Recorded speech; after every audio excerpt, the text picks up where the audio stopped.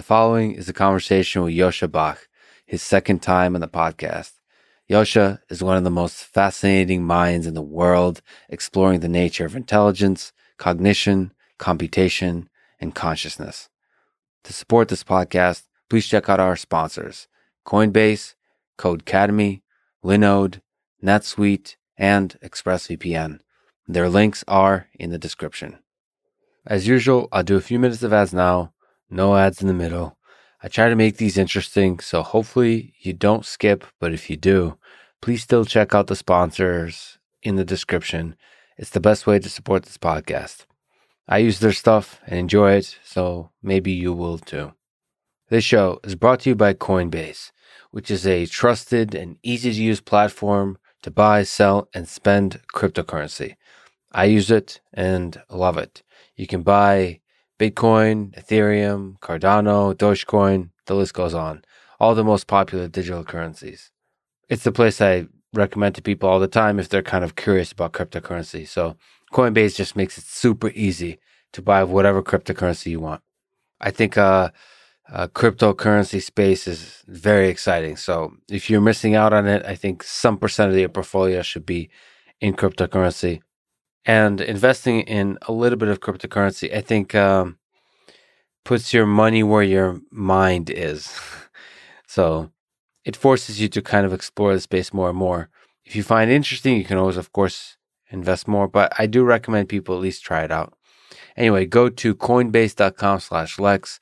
For a limited time, new users can get $5 in free Bitcoin when they sign up at coinbase.com/Lex. That's coinbase.com/Lex. This show is brought to you by Codecademy, the website I highly recommend you go to if you want to learn how to code. It doesn't matter if you're totally new or somewhat experienced, there's courses there for you. For the beginner, for the intermediate, for the advanced, I recommend you sign up and take their Learn Python 3 course. They say it takes 25 hours to complete, but it is so clear, accessible, even fun that I think it actually will take less time, but even if it takes that long, it'll just fly by. It gives you the most important basics, and it delivers them in this very clear, concise way that I really enjoy. I think that's what a course on Python should be, on the fundamentals of Python should be. So if you're curious to learn how to program, I think Python is the right language to start with. If you're curious to learn Python, learn Python 3 at Codecademy. That's definitely the go-to course I would recommend. You can get 15% off your Codecademy Pro membership when you go to codecademy.com and use promo code LEX. That's promo code LEX at codecademy.com to get 15% off Codecademy Pro, the best way to learn to code. This episode is sponsored by Linode, Linux Virtual Machines. It's an awesome compute infrastructure that lets you develop, deploy, and scale what applications you build faster and easier. This is both for small personal projects and huge systems.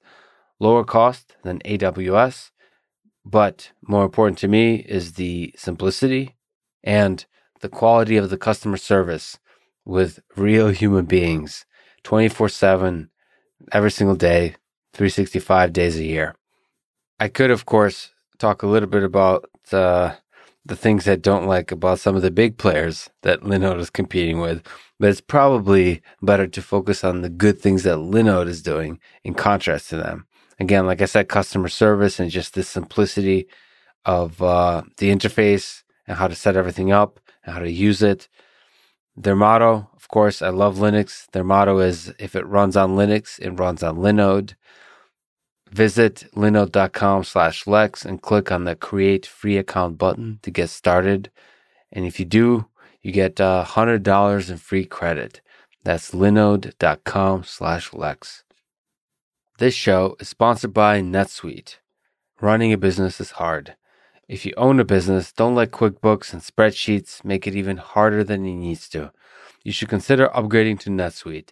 It allows you to manage financials, HR, inventory, e-commerce, and many more business-related details all in one place. I've probably talked about this before, but I dislike bureaucracy that companies sometimes build up around this. NetSuite can probably help. It's always really important to have the right tool for the job. Anyway, whether you're doing $1 million or hundreds of millions in revenue, save time and money with NetSuite. 24,000 companies use it. Let NetSuite show you how they'll benefit your business with a free product tour at netsuite.com/Lex. If you own a business, try them out. Schedule your free product tour right now at netsuite.com/Lex. netsuite.com/Lex. This show is sponsored by ExpressVPN. I use them, have used them for many years to protect my privacy on the internet. Obviously, as I've mentioned many times before, ISPs don't necessarily have your best interest in mind when it comes to your data. So VPN can really help protect your data. Another aspect that's very useful is basically with a VPN, you can specify your location to be anywhere. So from the perspective of services online, it can appear as if you're anywhere in the world. And this is useful, like if you go to Netflix, to watch shows that are only available in certain parts of the world. It's a way to travel without actually having to get up from your computer desk. It's brilliant. Speaking of computer desk, it's not just about computers. It's all devices, all operating systems, including Linux. Plus, the ExpressVPN design itself is really nice. Well, there's a one power on button that says not connected when you're not connected and connected when you're connected. Super easy to use, super fast. Like I said, go to expressvpn.com/LexPod to get an extra 3 months free. That's expressvpn.com/LexPod. This is the Lex Fridman Podcast, and here is my conversation with Joscha Bach.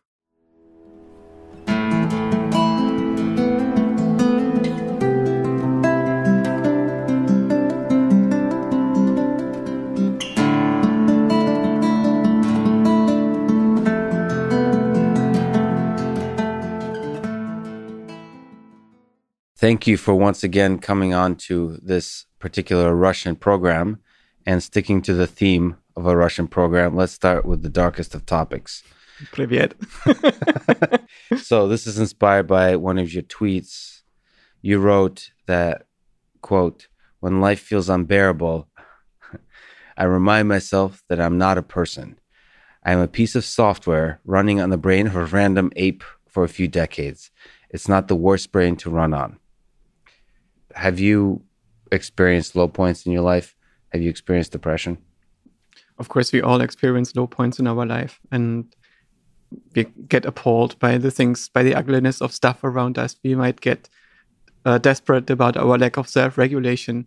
And sometimes life is hard. And I suspect you don't get through your life, nobody does to get through their life without low points and without moments where they're despairing. And I thought that let's capture this state and how to deal with that state. And I found that very often you realize that when you stop taking things personally, when you realize that this notion of a person is a fiction, similar as it is in Westworld, where the robots realize that their memories and desires are just stuff that keeps them in the loop, and they don't have to act on those memories and desires, that our memories and expectations is what make us unhappy.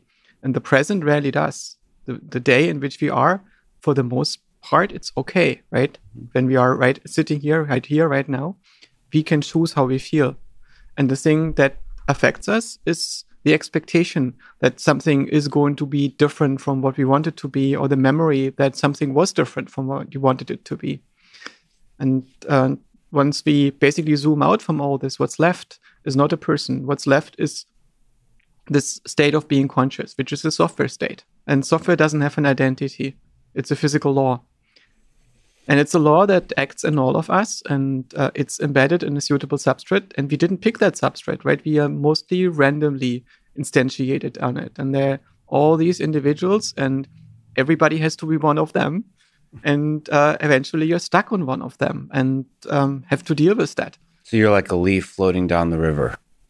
You just have to accept that there's a river and you just float. You don't have to do this. The thing is that the illusion that you are an agent is a construct. Right? What part of that is actually under your control? And I think that our consciousness is largely a control model for our own attention. So we notice where we are looking, and we can influence what we are looking, how we are disambiguating things, how we put things together in our mind.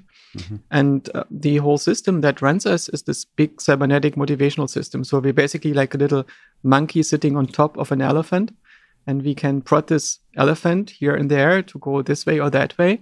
And we might have the illusion that we are the elephant, or that we are telling it what to do. And sometimes we notice that it walks into a completely different direction. And we didn't set this thing up. It just is the situation that we find ourselves in. How much prodding can we actually do of the elephant? A lot. But I think that our consciousness cannot create the motive force. Is the elephant consciousness in this metaphor? No, the monkey is the consciousness. The monkey is the attentional system that is observing things. There's a large perceptual system combined with a motivational system that is actually providing the interface to everything. And our own consciousness, I think, is a tool that directs the attention of that system, which means it singles out features and performs conditional operations for which it needs an index memory. But this index memory is what we perceive as our stream of consciousness. But the consciousness is not in charge. That's an illusion. So everything outside of that consciousness is the elephant. So it's the physics of the universe, but it's also society that's outside of your... I would say the elephant is the agent. So there is an environment through which the agent is stomping, and you are influencing a little part of that agent. So is the agent a single human being? Which object has agency? That's an interesting question. I think a way to think about an agent is that it's a controller with a set point generator. The notion of a controller comes from cybernetics and control theory. Control system consists out of a system that is regulating some value and the deviation of that value from a set point. And it has a sensor that measures the system's deviation from that set point, and an effector that can be parameterized by the controller. So the controller tells the effector to do a certain thing. And the goal is to reduce the distance between the set point and the current value of the system. And there's an environment which disturbs the regulated system, which brings it away from that set point. So the simplest case is a thermostat. And the thermostat is really simple because it doesn't have a model. The thermostat is only trying to minimize the set point deviation in the next moment. Mm-hmm. And if you want to minimize the set point deviation over a longer time span, you need to integrate it. You need to model what is going to happen. So, for instance, when you think about that your set point is to be comfortable in life, maybe you need to make yourself uncomfortable first, right? So you need to make a model of what's going to happen when. And this is the task of the controller, is to use its sensors to measure the state of the environment and the system that is being regulated and figure out what to do. And if the task is complex enough, if the set points are complicated enough, and if the controller has enough capacity and enough sensor feedback, then the task of the controller is to make a model of the entire universe that it's in, the conditions under which it exists, and of itself. And this is a very complex agent, and we are in that category. Mm-hmm. And an agent is not necessarily a thing in the universe. It's a class of models that we use to interpret aspects of the universe.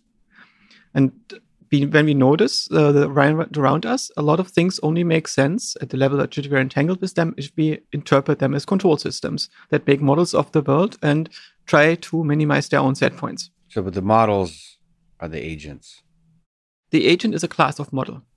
And we notice that we are an agent ourselves. We are the agent that is using our own control model to perform actions. We notice we produce a change in the model and things in the world change. And this is how we discover the idea that we have a body, that we are situated in an environment, and that we have a first-person perspective.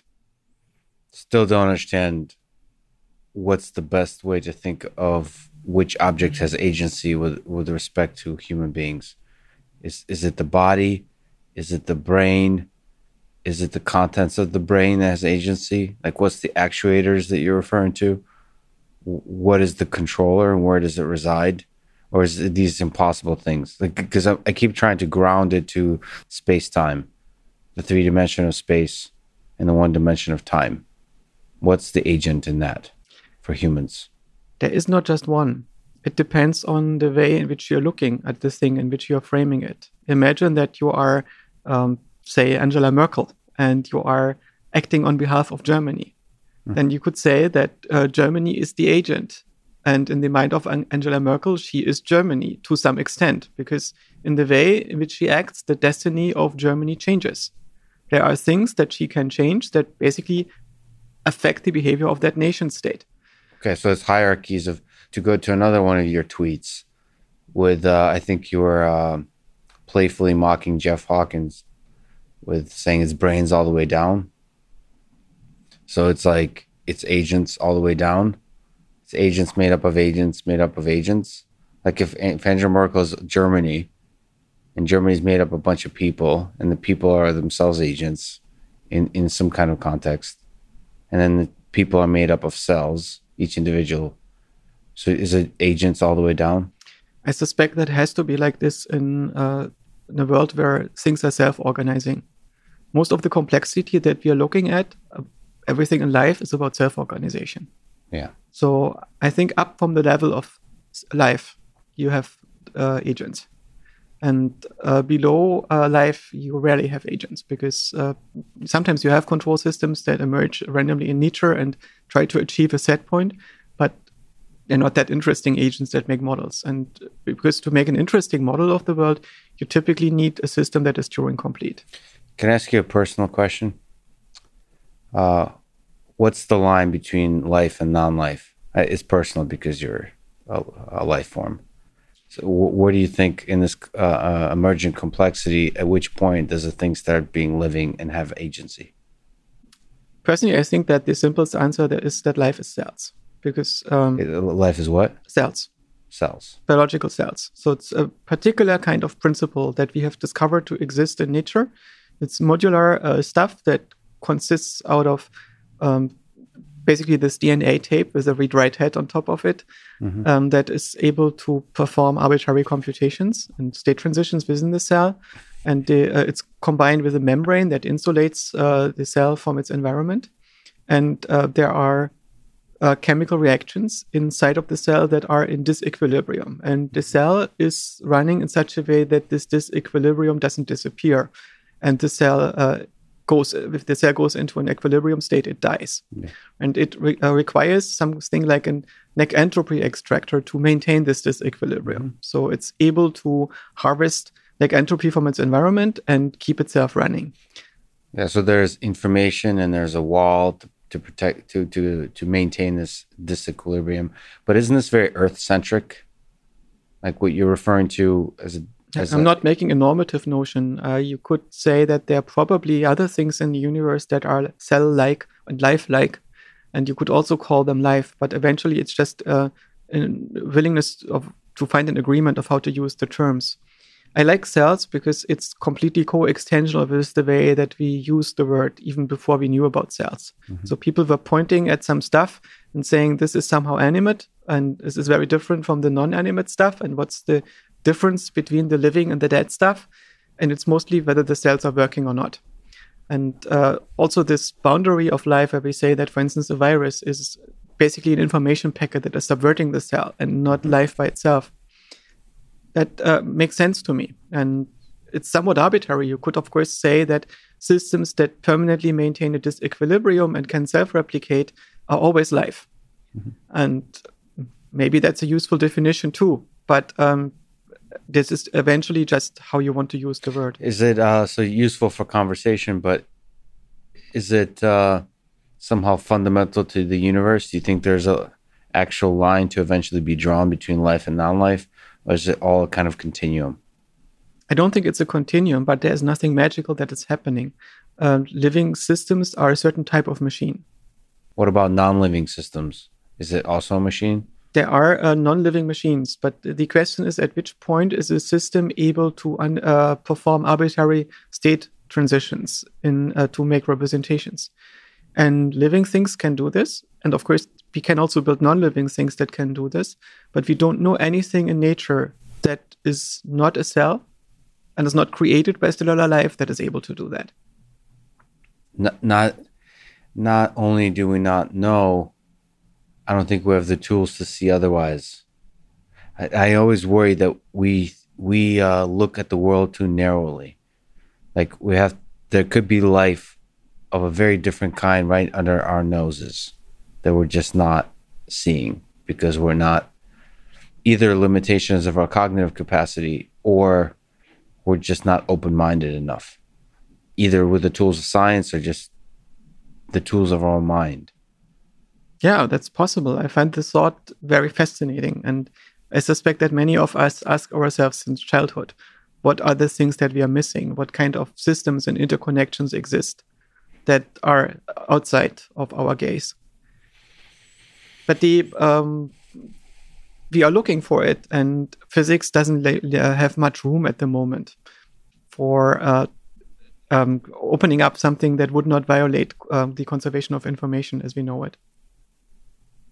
Yeah, but I wonder about time scale and scale, spatial scale, whether we just need to open up our idea of how life presents itself. It could be operating at a much slower time scale, a much faster time scale.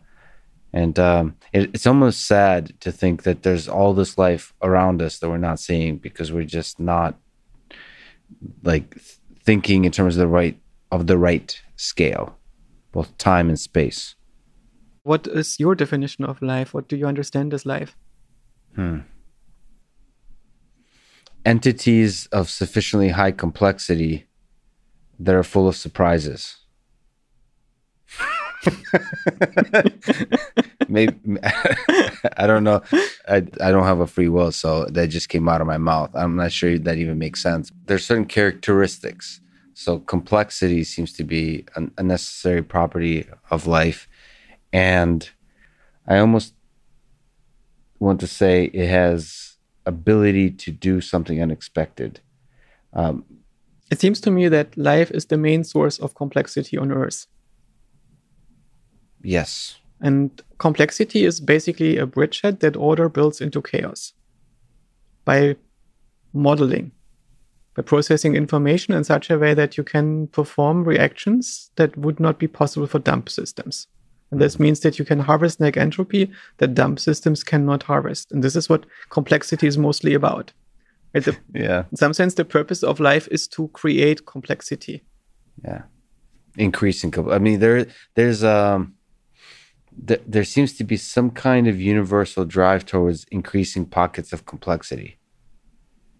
I don't know what that is. That seems to be like a fundamental, I don't know if it's a property of the universe or it's just a consequence of the way the universe works.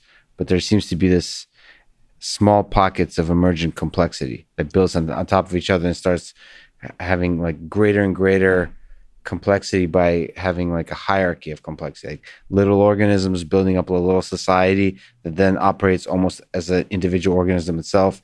And all of a sudden you have Germany and Merkel. But that's not obvious to me. Everything that goes up has to come down at some point, right? So if you see this big exponential curve somewhere, it's usually the beginning of an S-curve, where something eventually reaches saturation. And the S-curve is the beginning of some kind of bump that goes down again. And there is just this thing that when you are inside of an evolution of life, you are on top of a puddle of negentropy that is being sucked dry by life. And during that happening, you see an increase in complexity. Because life forms are competing with each other to get more and more and finer and finer corner of that entropy extraction. But that, I feel like that's a gradual, beautiful process. Like that's almost, follows a process akin to evolution. And the way it comes down is not the same way it came up. The way it comes down is usually harshly and quickly. So usually there's some kind of catastrophic event. Well, the Roman Empire took a long time. But that's would you classify that as a decrease in complexity though? Yes. I think that this size of the cities that could be fed has decreased dramatically. And you could see that the quality of the art decreased, and it did so gradually. And maybe future generations, when they look at the history of the United States in the 21st century, will also talk about the gradual decline, not something that suddenly happens. Do you have a sense of where we are? Are we on the exponential rise? Are we at the peak? or are we at the downslope of the United States empire? It's very hard to say from a single human perspective, but it seems to me that we are probably at the peak. I think that's probably the definition of like optimism and cynicism. So my nature of optimism is I think we're on the rise. But I think this is just all a matter of perspective. Nobody knows. But I do think that erring on the side of optimism, like you need a sufficient number, you need a minimum number of optimists in order to make that up thing actually work. And so I tend to be on the side of the optimists. I think that we are basically a species of grasshoppers that have turned into locusts. And when you are in that locust mode, you see an amazing rise of population numbers and of the local complexity of the interactions between the individuals. But it's ultimately, the question is it sustainable? See, I think we're a bunch of lions and tigers that have become domesticated cats, to use a different metaphor. And so I'm not exactly sure we're so destructive. We're just softer and nicer and lazier. But I think we are monkeys. We're not the cats. And if you look at the monkeys, they are very busy. The ones that have a lot of sex, those monkeys? Not just the bonobos. I think that all the monkeys are basically a discontent species that always needs to meddle. Well, the gorillas seem to have a little bit more of a structure, but it's a different part of the tree. Okay. You mentioned the elephant and the monkey riding the elephant, and consciousness is the monkey. And there's some prodding that the monkey gets to do, and sometimes the elephant listens. I heard you got into some contention. Maybe you can correct me, but I heard you got into some contentious free will discussions. Is this with Sam Harris or something like that? Not that I know of. Some people on Clubhouse told me you made a bunch of big debate points about free will. Well, let me just then ask you, where in terms of the monkey and the elephant, do you think we land in terms of the illusion of free will? How much control does the monkey have? We have to think about what the free will is in the first place. We are not the machine. We are not the thing that is making the decisions. We are a model of that decision-making process. Yeah. And there is a difference between making your own decisions and predicting your own decisions. Yes. And that difference is the first-person perspective. And what basically makes decision-making under conditions of free will distinct from just automatically doing the best thing is that we often don't know what the best thing is. We make decisions under uncertainty. We make informed bets using a betting algorithm that we don't yet understand because we haven't reverse engineered our own mind sufficiently. We don't know the expected rewards. We don't know the mechanism by which we estimate the rewards and so on. But there is an algorithm. We observe ourselves performing, where we see that we weigh facts and factors and the future, and then some kind of possibility, some motive gets raised to an intention.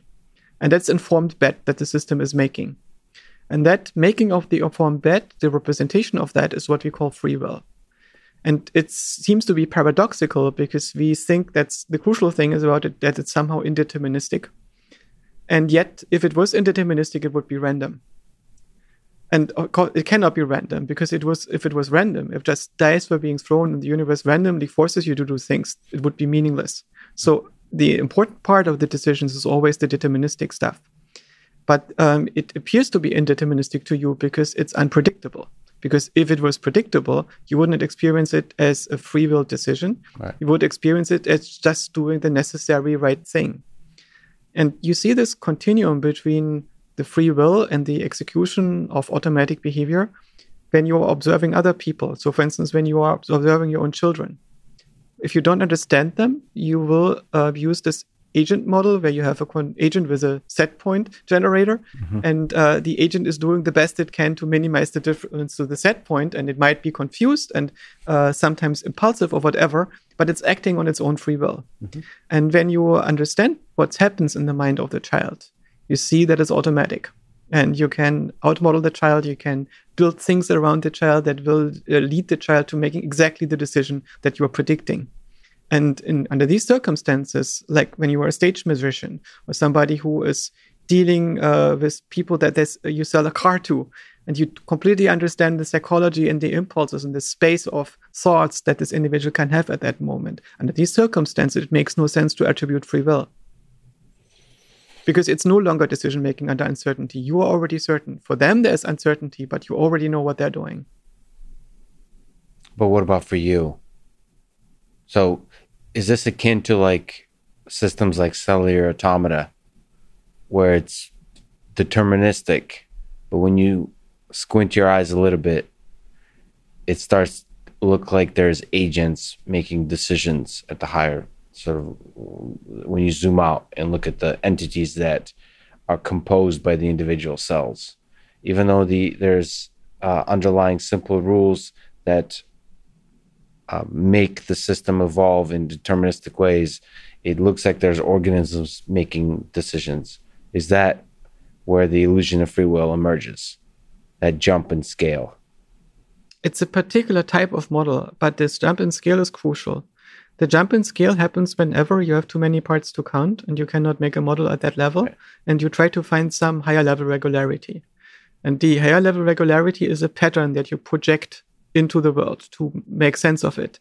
And agency is one of these patterns, right? You have all these cells that interact with each other, and the cells in our body are set up in such a way that they benefit if their behavior is coherent, which means that they act as if they were serving a common goal. Right.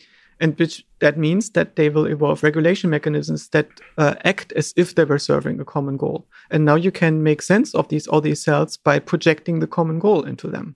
Right. So for you, then, free will is an illusion. No, it's a model, and it's a construct. It's basically a model that the system is making of its own behavior, and it's the best model that it can come up with under the circumstances. And it can get replaced by a different model, which is automatic behavior, when you fully understand the mechanism under which you are acting. Yeah, but another word for model is what? Story. So it's the story you're telling. I mean, do you actually have control? Is there such a thing as a you, and is there such a thing as you having control?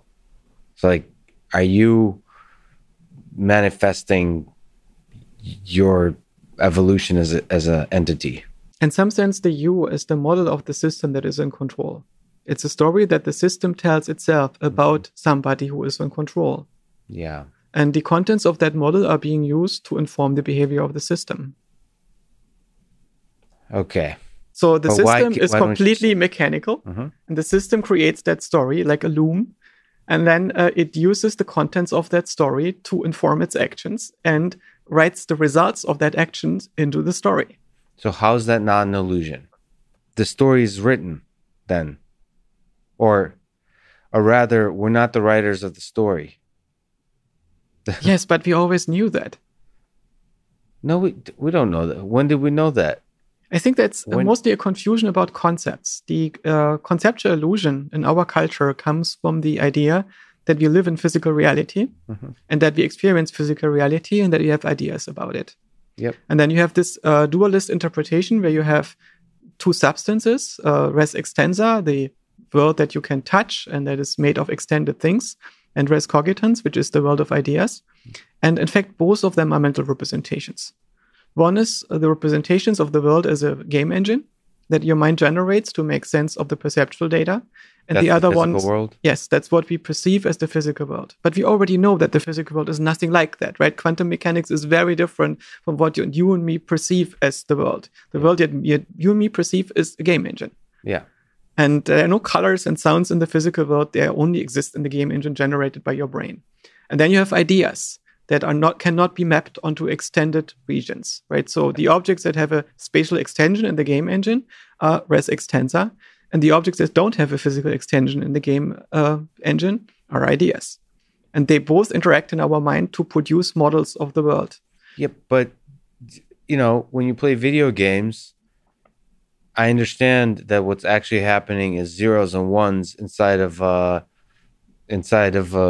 computer, inside of a CPU and a GPU, but you're still seeing like the rendering of that, and you're still making decisions whether to shoot, to turn left, or to turn right if you're playing a shooter, or Every time I start thinking about Skyrim and Elder Scrolls and walking around in beautiful nature and swinging a sword, but it feels like you're making decisions inside that video game.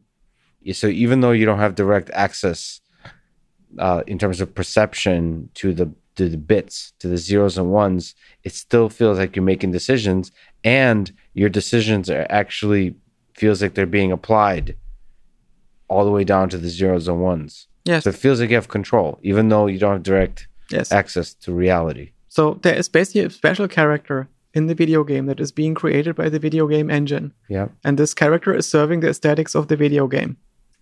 And that is you. Yes, but I feel like I have control inside the video game. Like all those 12-year-olds that kick my ass on the internet. So when you play the video game, it doesn't really matter that there's zeros and ones, right? You don't care about the width of the bus. You don't care about the nature of the CPU that it runs on. What you care about are the properties of the game that you're playing. And you hope that the CPU is good enough. Yes. And a similar thing happens when we interact with physics. The world that you and me are in is not the physical world. The world that you and me are in is a dream world. How close is it to the real world, though? We know that it's not very close, but we know that the dynamics of the dream world match the dynamics of the physical world to a certain degree of resolution. But the causal structure of the dream world is different. So you see, for instance, waves crashing on your feet, right? But there are no waves in the ocean. There's only water molecules that have tangents between the molecules that are the result of electrons in the molecules interacting with each other. But aren't they very consistent? We're just seeing a very crude approximation. Isn't our dream world very consistent, to the point of being mapped directly 1-to-1 to the actual physical world, as opposed to us being completely tricked? This is where you have Donald it's not a trick. That's my point. It's not an illusion. It's a form of data compression. Yeah. It's an attempt to deal with the dynamics of too many parts to count at the level at which you're entangled with the best model that you can find. Yeah, so we can act in that dream world, and our actions have impact in the real world, in the physical world. Yes. To which we don't have access. Yes, but it's basically accepting the fact that the software that we live in, the dream that we live in, is generated by something outside of this world that you and me are in. So is the software deterministic, and do we not have any control? So do we have... So free will is having a conscious being. Free will is the monkey being able to steer the elephant. No, it's slightly different. Basically, in the same way as you are modeling the water molecules in the ocean that engulf your feet when you are walking on the beach as waves, and there are no waves, but only the atoms and more complicated stuff underneath the atoms and so on. And you know that, right? You would accept, yes, there is a certain abstraction that happens here. It's a simplification of what happens, and a simplification that is designed in such a way that your brain can deal with it temporally and spatially in terms of resources, and tuned for the predictive value. So you can predict with some accuracy whether your feet are going to get wet or not. But it's a really good interface and approximation. Yes, it's like E equals MC squared is a good equations are a good approximation for what they're much better approximation. So to me, waves is a really nice approximation of what's all the complexity that's happening underneath. Basically, it's a machine learning model that is constantly tuned to minimize surprises. So it basically tries to predict as well as it can what you're going to perceive next. Are we talking about which is the machine learning, our perception system or the dream world? The machine world is dream world is the result of the machine learning process of the perception system. That's doing the compression. Yes. And the model of you as an agent is not a different type of model, or it's a different type, but not different as in its model-like nature from the model of the ocean, right? Some things are oceans, some things are agents. And one of these agents is using your own control model, the output of your model, the things that you perceive yourself as doing. Mm-hmm. And that is you. What about the fact that it's like when you're standing and with the water on your feet and you're looking out into the vast, like open water of the ocean, and then there's a beautiful sunset, and the fact that it's beautiful, and then maybe you have like friends or a loved one with you, and like you feel love. What is that? As the dream world, or what is that? Yes, it's all happening inside of the dream. Okay. But see, the word dream makes it seem like it's not real. Now, of course, it's not real. The physical universe is real, but the physical universe is incomprehensible and it doesn't have any feeling of realness. The feeling of realness that you experience gets attached to certain representations where your brain assesses this is the best model of reality that I have. So the only thing that's real to you is the thing that's happening at the very base of reality, like for something to be real, it needs to be implemented. So the model that you have of reality is real in as far as it is a model, right? It's an appropriate description of the world to say that there are models that are being experienced. Mm-hmm. But the world that you experience is not necessarily implemented. There is a difference between a reality, a simulation, and a simulacrum. Mm-hmm. The reality that we're talking about is something that fully emerges over a causally closed lowest layer. And the idea of physicalism is that we are in that layer, that basically our world emerges over that. Every alternative to physicalism is a simulation theory, which basically says that we are in some kind of simulation universe and the real world needs to be an apparent universe of that, where the actual causal structure is, right? Mm-hmm. And when you look at the ocean and your own mind, you are looking at a simulation that explains what you're going to see next. So we are living in a simulation. Yes, but a simulation generated by our own brains. Yeah. And this simulation is different from the physical reality because the causal structure that is being produced, what you are seeing, is different from the causal structure of physics. But consistent. Hopefully. If not, then you are going to end up in some kind of institution where people will take care of you because your behavior will be inconsistent, right? Your behavior needs to work in such a way that it's interacting with a accurately predictive model of reality. And if your brain is unable to make your model of reality predictive, you will need help. So what do you think about Donald Hoffman's argument that it doesn't have to be consistent, the dream world, to the what he calls like the interface to the actual physical reality, where there could be evolution? I think he makes an evolutionary argument, which is like it could be an evolutionary advantage to have the dream world drift away from physical reality. I think that only works if you have tenure. As long as you're still interacting with the ground truth, your internal model needs to be somewhat predictive. Tenure. Well, in some sense, humans have achieved a kind of tenure in the animal kingdom. Yeah. And at some point, we became too big to fail, so we became postmodernist. It all makes sense now. The version of reality that we like. Oh, man. Okay. But basically, you can do magic. You can change your assessment of reality, but eventually reality is going to come bite you in the ass if it's not predictive. Do you have a sense of what is that base layer physical reality? You have so you have these attempts at the theories of everything, the very, very small of like string theory, or what Stephen Wolfram talks about with a hypergrass. These are these tiny, tiny, tiny, tiny objects. And then there is more like quantum mechanics that's talking about objects that are much larger, but still very, very, very tiny. Do you have a sense of where the tiniest thing is that is like at the lowest level? The turtle at the very bottom. Do you have a sense? I don't think that you can talk about where it is because space is emergent over the activity of these things. So space, the coordinates only exist in relation to the other things. And so you could, in some sense, abstract it into locations that can hold information and trajectories that the information can take between the different locations. And this is how we construct our notion of space. Yeah. And physicists usually have a notion of space that is continuous. And this is a point where I tend to agree with people like Stephen Wolfram, who are very skeptical of the geometric notions. I think that geometry is the dynamics of too many parts to count. And when there are no infinities, if there were two infinities, you would be running into contradictions, which is in some sense what Gödel and Turing discovered in response to Hilbert's call. So there are no infinities. There are no infinities. Infinity is fake. There is unboundedness, but if you have a language that talks about infinity, at some point the language is going to contradict itself, which means it's no longer valid. In order to deal with infinities in mathematics, you have to postulate their existence initially. You cannot construct the infinities. And that's an issue, right? You cannot build up an infinity from zero. But in practice, you never do this, right? When you perform calculations, you only look at the dynamics of too many parts to count. And usually these numbers are not that large. They're not Googles or something. The infinities that we are dealing with in our universe are, mathematically speaking, relatively small integers.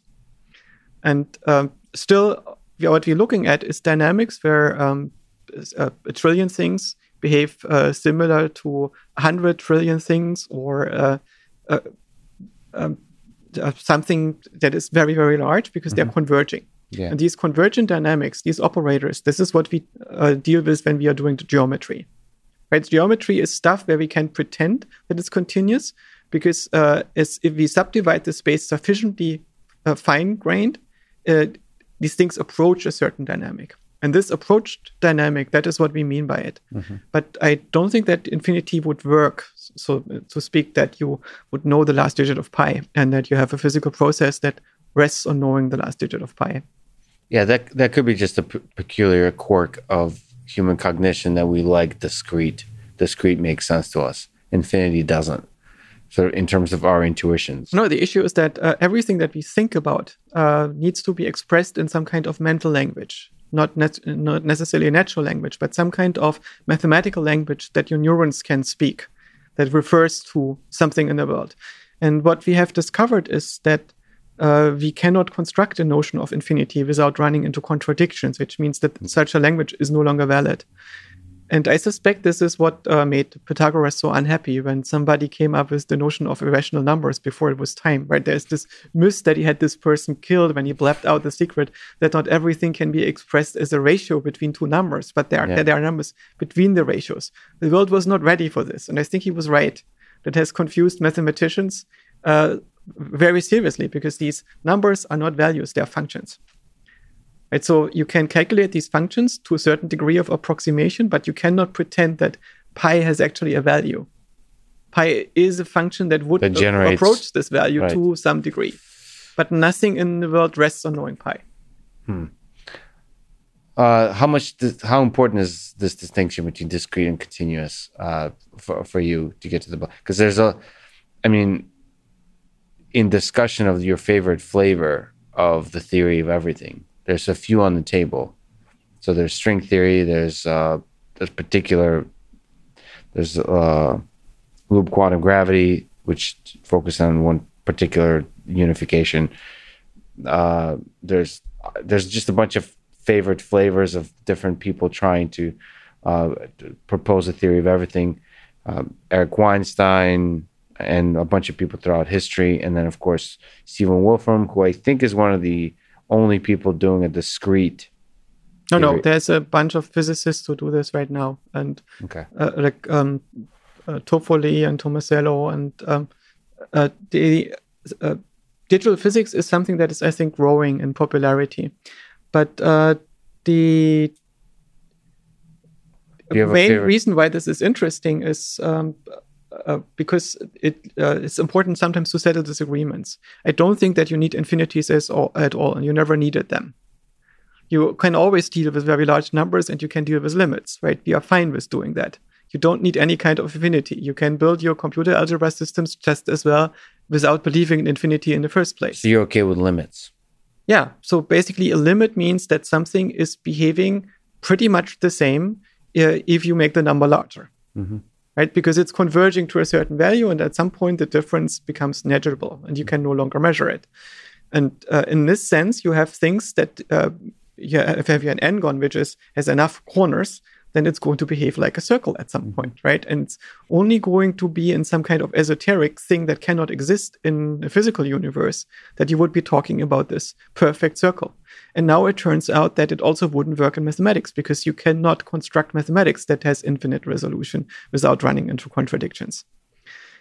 So that is itself not that important, because we never did that, right? It's just a thing that some people thought we could. And this leads to confusion. So, for instance, Roger Penrose uses this as an argument to say that there are certain things that mathematicians can do, dealing with infinities, and by extension, our mind can do, that computers cannot do, Yeah, he talks about that there's the human mind can do certain mathematical things that the computer, as defined by the universal Turing machine, cannot. Yes. What? So that it has to do with infinity. Yes, it's one of the things. So he is basically pointing at the fact that there are things that are possible in the mathematical mind and in pure mathematics that are not possible in machines that can be constructed in the physical universe. And because he's an honest guy, he thinks this means that present physics cannot explain operations that happen in our mind. Do you think he's right on the? So let's leave his discussion of consciousness aside for the moment. Do you think he's right about just what he's basically referring to as intelligence? So, is the human mind fundamentally more capable as a thinking machine than a universal Turing machine? No. But so he's suggesting that, right? So our mind is actually less than a Turing machine. There can be no Turing machine because it's defined as having an infinite tape. And we always only have a finite tape. But he's saying it's better. Our minds can only perform finitely many operations. Yes, I think so. It can do the kind of computation that the Turing machine cannot. And that's because he thinks that our minds can do operations that have infinite resolution in some sense. And I don't think that's the case. Our minds are just able to discover these limit operators over too many parts to count. What about his idea that consciousness is more than a computation? So it's more than something that a Turing machine can do. So again, saying that there's something special about our mind that cannot be replicated in the machine. The issue is that I don't even know how to construct a language to express this statement correctly. Well,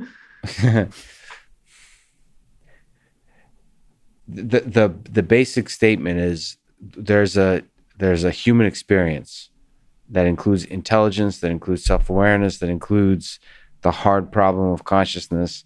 And the question is, can that be fully simulated in the computer, in the mathematical model of the computer as we understand it today? Roger Penrose says no. So the universal Turing machine cannot simulate the universe. So the interesting question is, and you have to ask him this, is why not? What is the specific thing that cannot be modeled? And when I looked at his writings, and I haven't read all of it, but when I read, for instance, the section that he writes in the introduction to Road to Infinity, the thing that he specifically refers to is the way in which human minds deal with infinities. And that itself can, I think, easily be deconstructed. A lot of people feel that our experience cannot be explained in a mechanical way. And therefore, it needs to be different.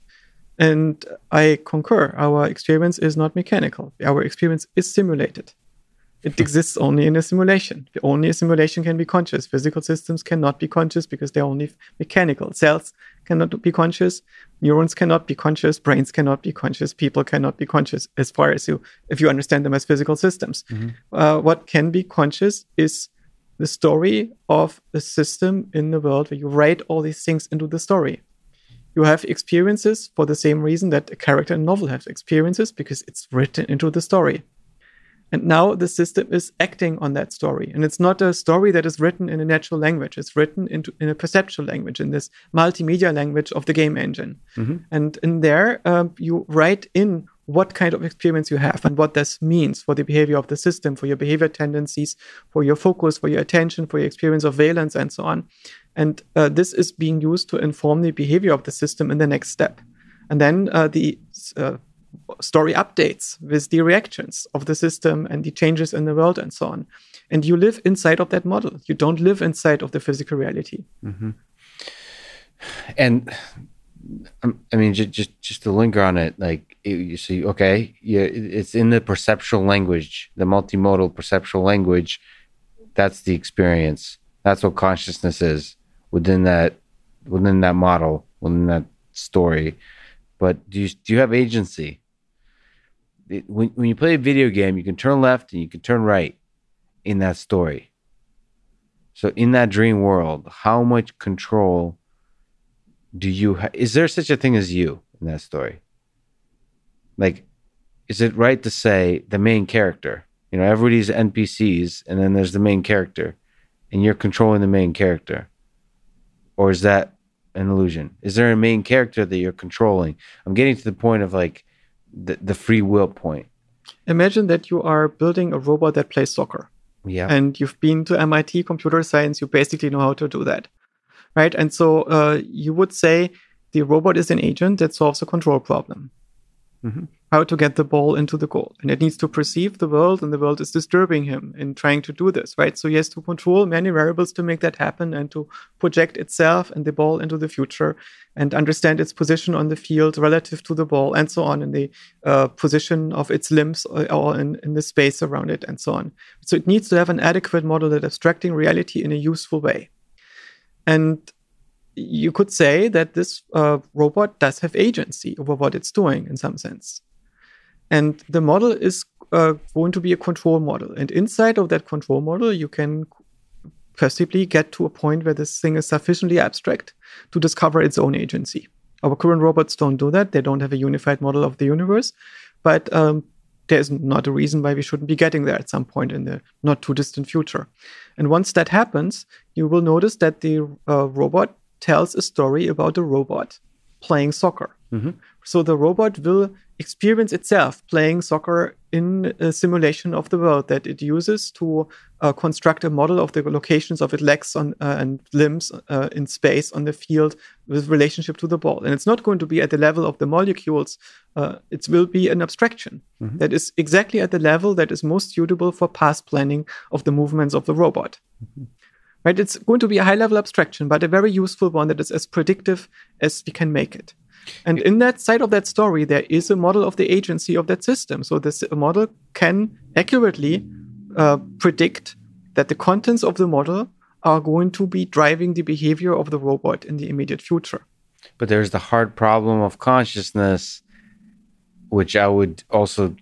there's a subjective experience of free will as well, that I'm not sure where the robot gets that, where that little leap is. Because for me right now, everything I imagine with that robot, as it gets more and more and more sophisticated, the agency comes from the programmer of the robot still, of what was programmed in.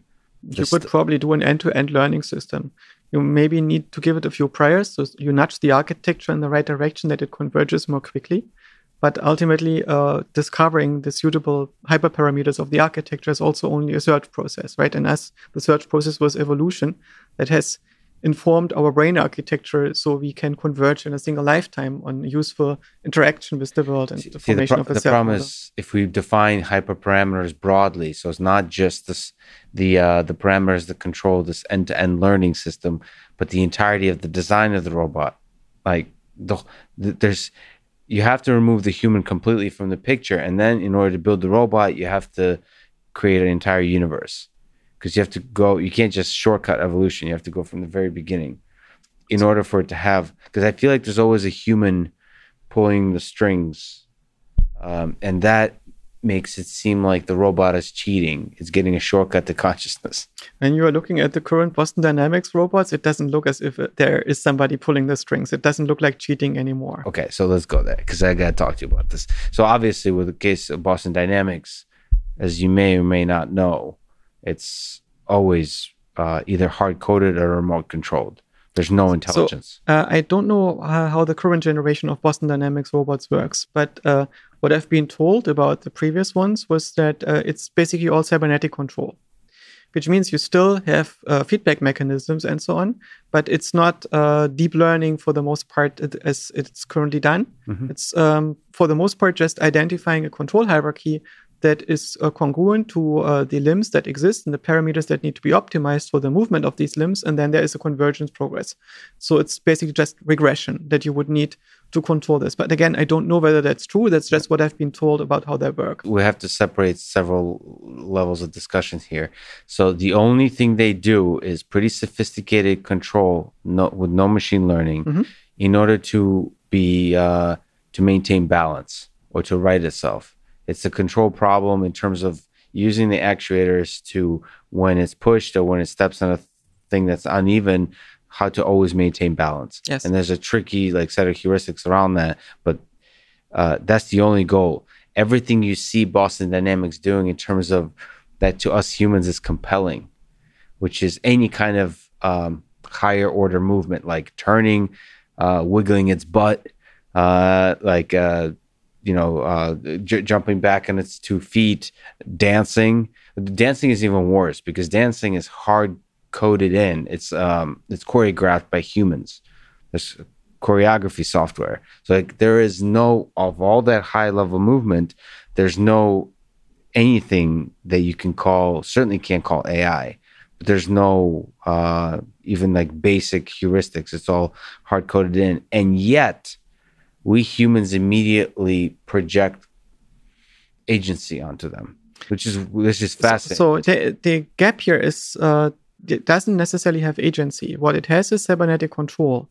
And the cybernetic control means you have a hierarchy of feedback loops that keep the behavior in certain boundaries so the robot doesn't fall over and it's able to perform the movements. And the choreography cannot really happen with motion capture because the robot would fall over because the physics of the robot, the weight distribution and so on, is different from the weight distribution in the human body.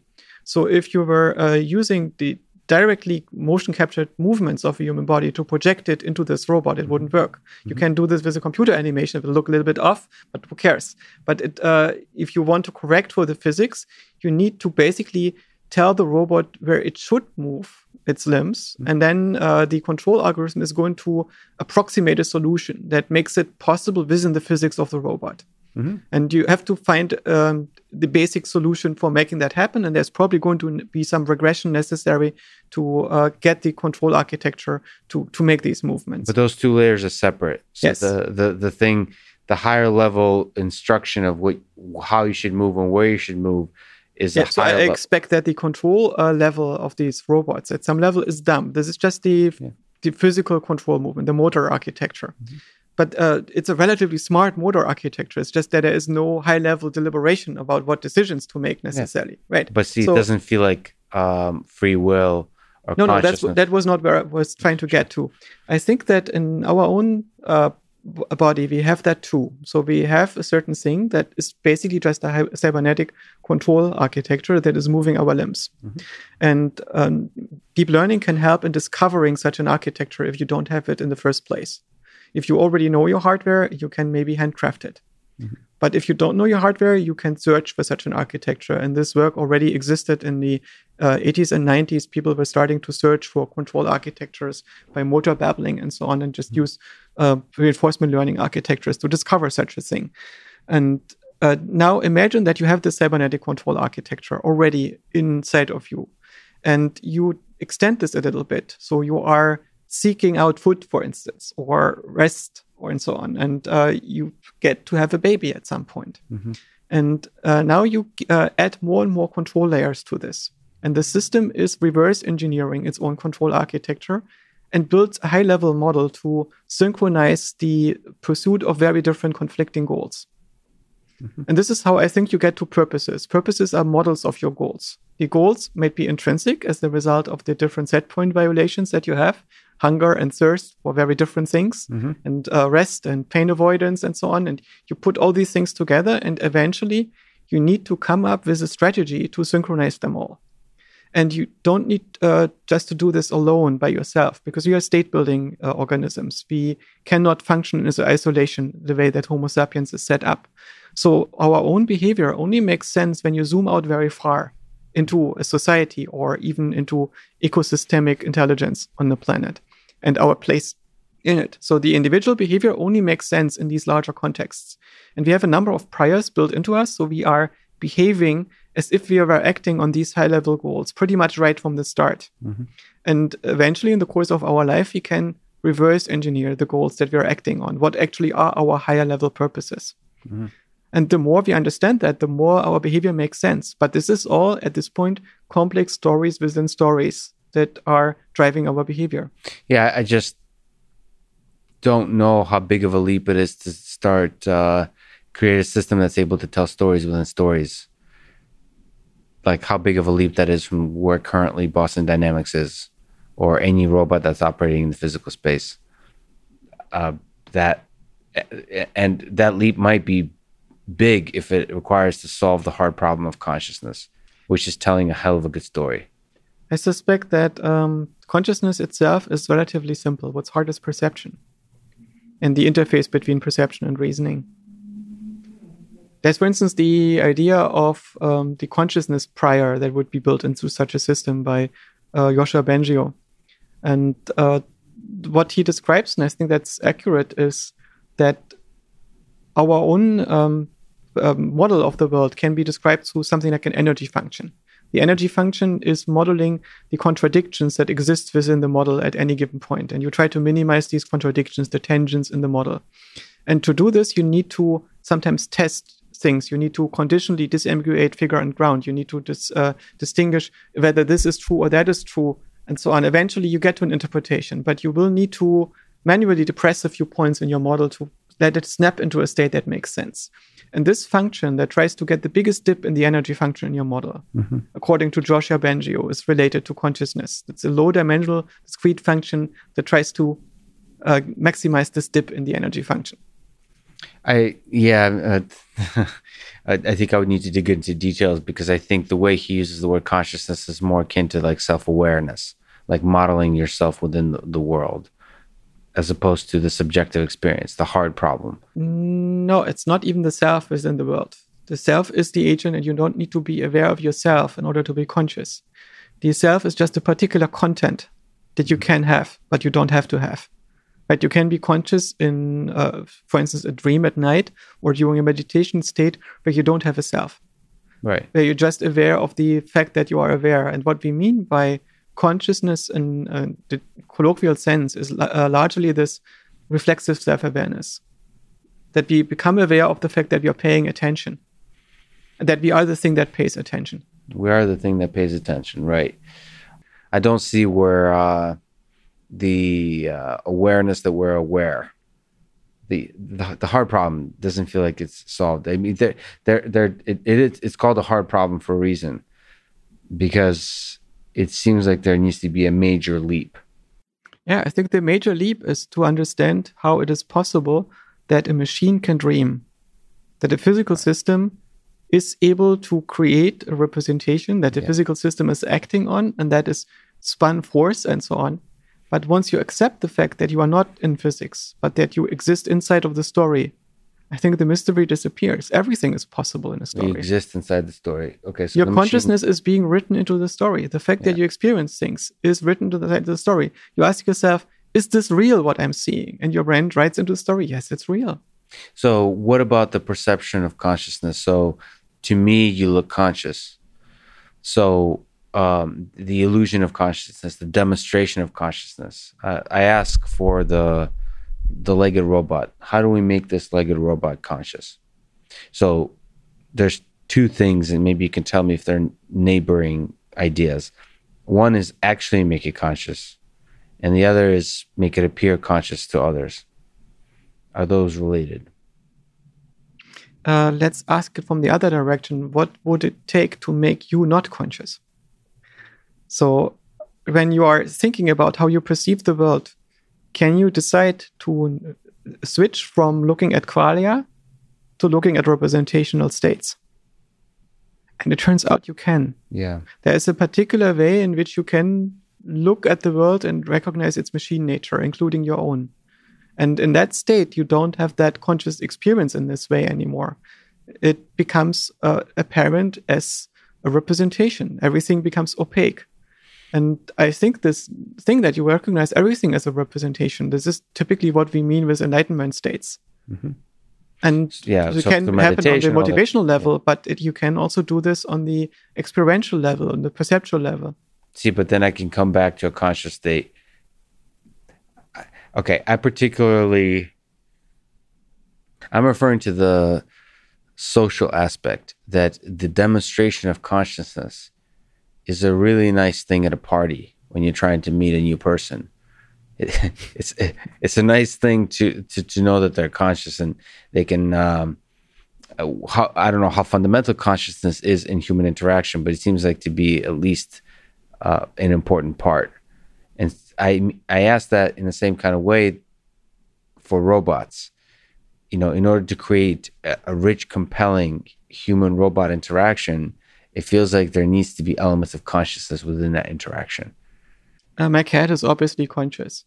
And so my cat can do this party trick. She also knows that I am conscious. We're able to have feedback about the fact that we are both acting on models of our own awareness.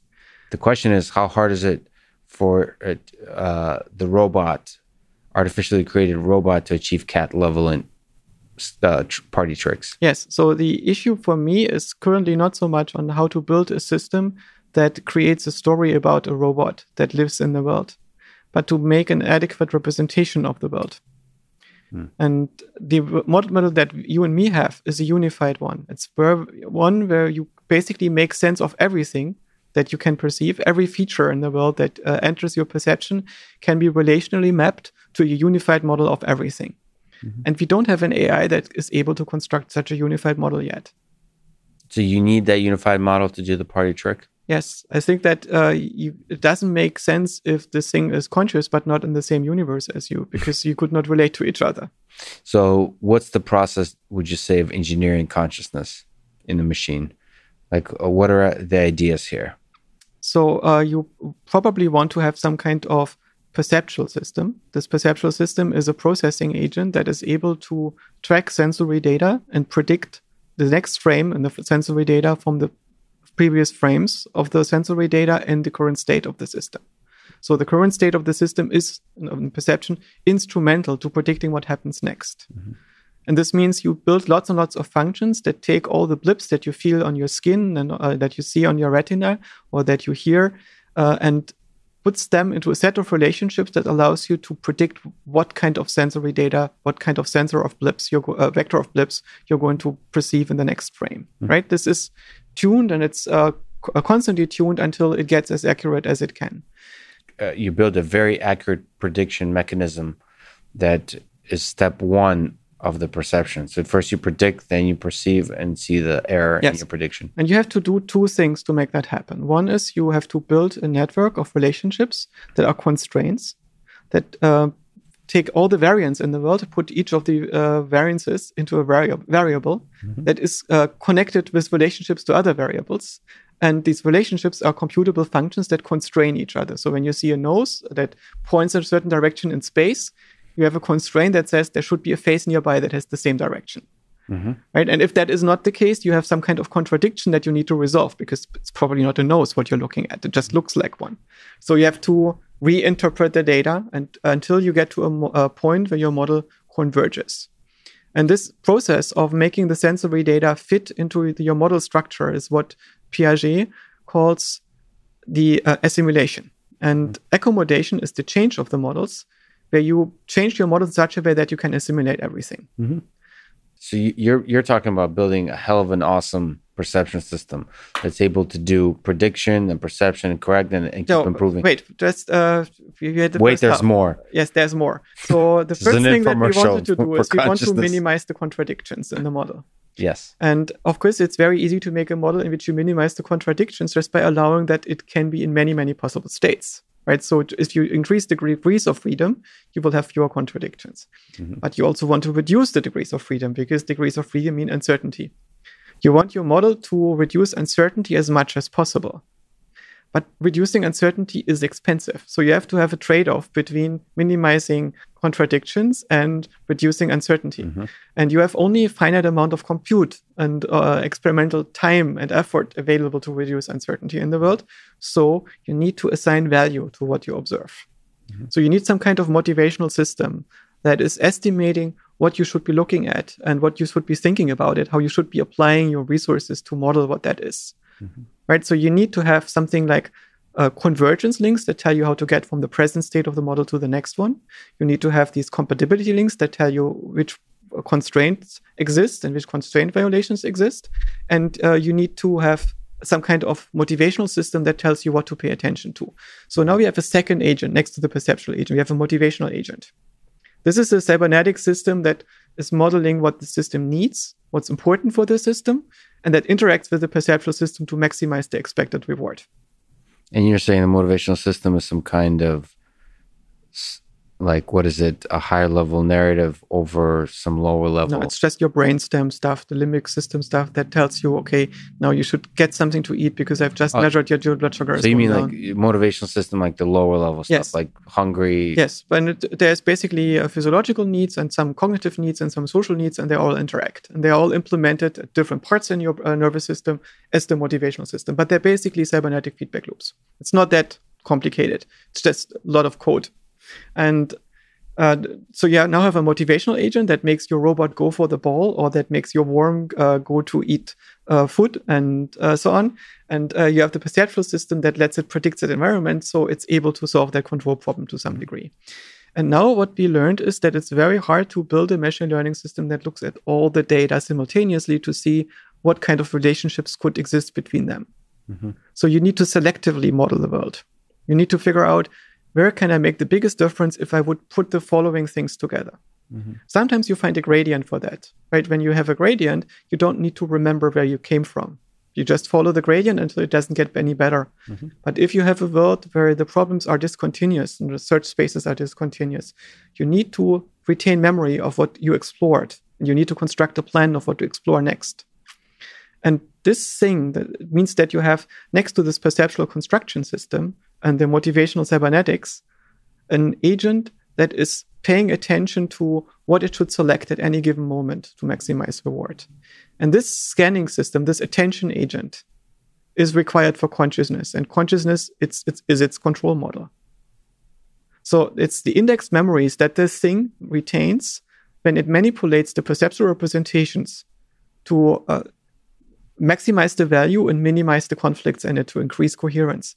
So the purpose of consciousness is to create coherence in your perceptual representations, remove conflicts, predict the future, construct counterfactual representations so you can coordinate your actions and so on. And in order to do this, it needs to form memories. These memories are partial binding states of the working memory contents that are being revisited later on to backtrack, to undo certain states, to look for alternatives. And these indexed memories that you can recall, that is what you perceive as your stream of consciousness. And being able to recall these memories, this is what makes you conscious. If you could not remember what you paid attention to, you wouldn't be conscious. So consciousness is the index in the memory database. Okay. But let me sneak up to the questions of consciousness a little further. So we usually relate suffering to consciousness. So the capacity to suffer. I think to me that's a really strong sign of consciousness, is a thing that can suffer. How is that useful? Suffering. And like in your model, what you just described, which is indexing of memories and coherence with the perception, with this predictive thing that's going on in the perception. How does suffering relate to any of that? The higher level suffering that humans do. Basically, pain is a reinforcement signal. Pain is a signal that one part of your brain sends to another part of your brain, or in an abstract sense, part of your mind sends to another part of the mind to regulate its behavior, to tell it the behavior that you're currently exhibiting should be improved. And this is the signal that I tell you to move away from what you're currently doing and push into a different direction. So pain gives you a part of you an impulse to do something differently. But sometimes this doesn't work because the training part of your brain is talking to the wrong region. Or because it has the wrong model of the relationships in the world. Maybe you're mismodeling yourself, or you're mismodeling the relationship of yourself to the world, or you're mismodeling the dynamics of the world. So you're trying to improve something that cannot be improved by generating more pain. Mm-hmm. But the system doesn't have any alternative. So it doesn't get better. What do you do if something doesn't get better and you want it to get better? You increase the strength of the signal. Mm-hmm. And when the signal becomes chronic, when it becomes permanent, without a change inside, this is what we call suffering. And the purpose of consciousness is to deal with contradictions, with things that cannot be resolved. The purpose of consciousness, I think, is similar to a conductor in an orchestra. Mm-hmm. When everything works well, the orchestra doesn't need much of a conductor as long as it's coherent. But when there is a lack of coherence or something is consistently producing disharmony and mismatches, then the conductor becomes alert and interacts with it. So suffering attracts the activity of our consciousness. And the purpose of that is ideally that we bring new layers online, new layers of modeling that are able to create a model of the dysregulation so we can deal with it. And this means that we typically get higher level consciousness, so to speak, right? We get some consciousness above our pay grade, maybe, if we have some suffering early in our life. Most of the interesting people had trauma early on in their childhood. And trauma means that you are suffering an injury for which the system is not prepared, which it cannot deal with, which it cannot insulate itself from. So something breaks. And this means that the behavior of the system is permanently disturbed in a way that some mismatch exists now in the regulation, that just by following your impulses, by following the pain in the direction which it hurts, your situation doesn't improve but get worse. And so what needs to happen is that you grow up. Yeah. That's part that is grown up is able to deal with the part that is stuck in this earlier phase. Yeah, so it leads to growth, adding extra layers to your cognition. Let me ask you then, because I got to stick on suffering, the ethics of the whole thing. So not our consciousness, but the consciousness of others. You've tweeted, one of my biggest fears is that insects could be conscious. The amount of suffering on Earth would be unthinkable. So when we think of other conscious beings, is suffering a property of consciousness that we're most concerned about?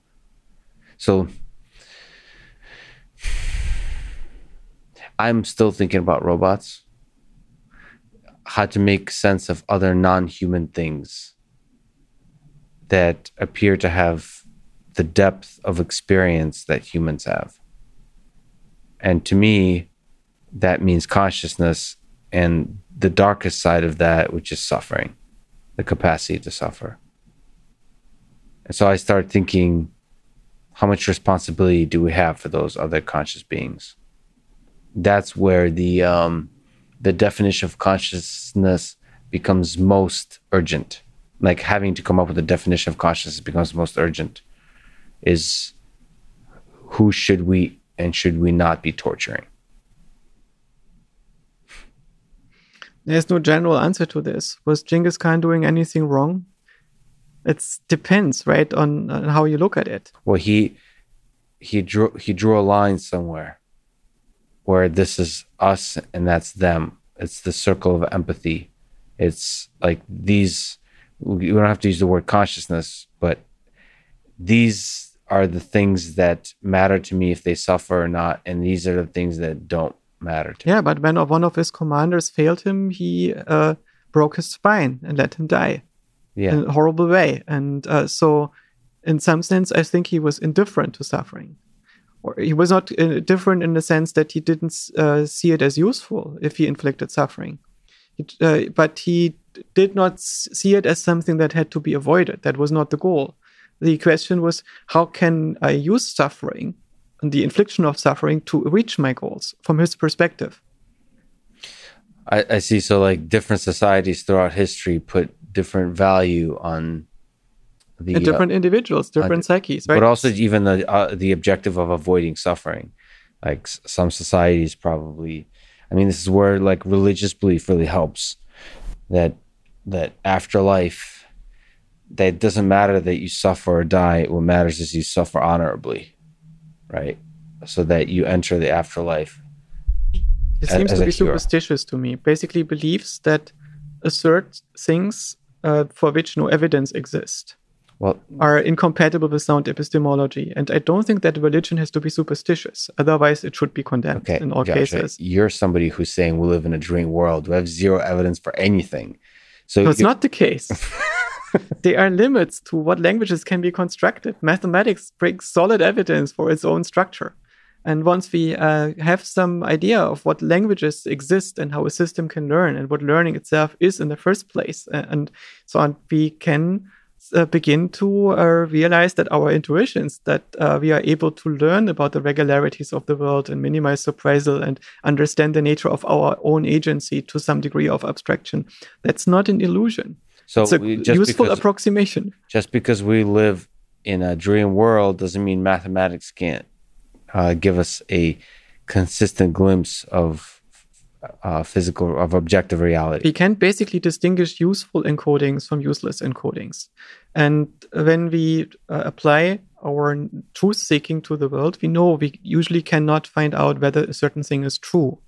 What we typically do is we take the state vector of the universe, separate it into separate objects that interact with each other, so interfaces. Mm-hmm. And this distinction that we are making is not completely arbitrary. It's done to optimize the compression that we can apply to our models of the universe. So we can predict what's happening with our limited resources. In this sense, it's not arbitrary.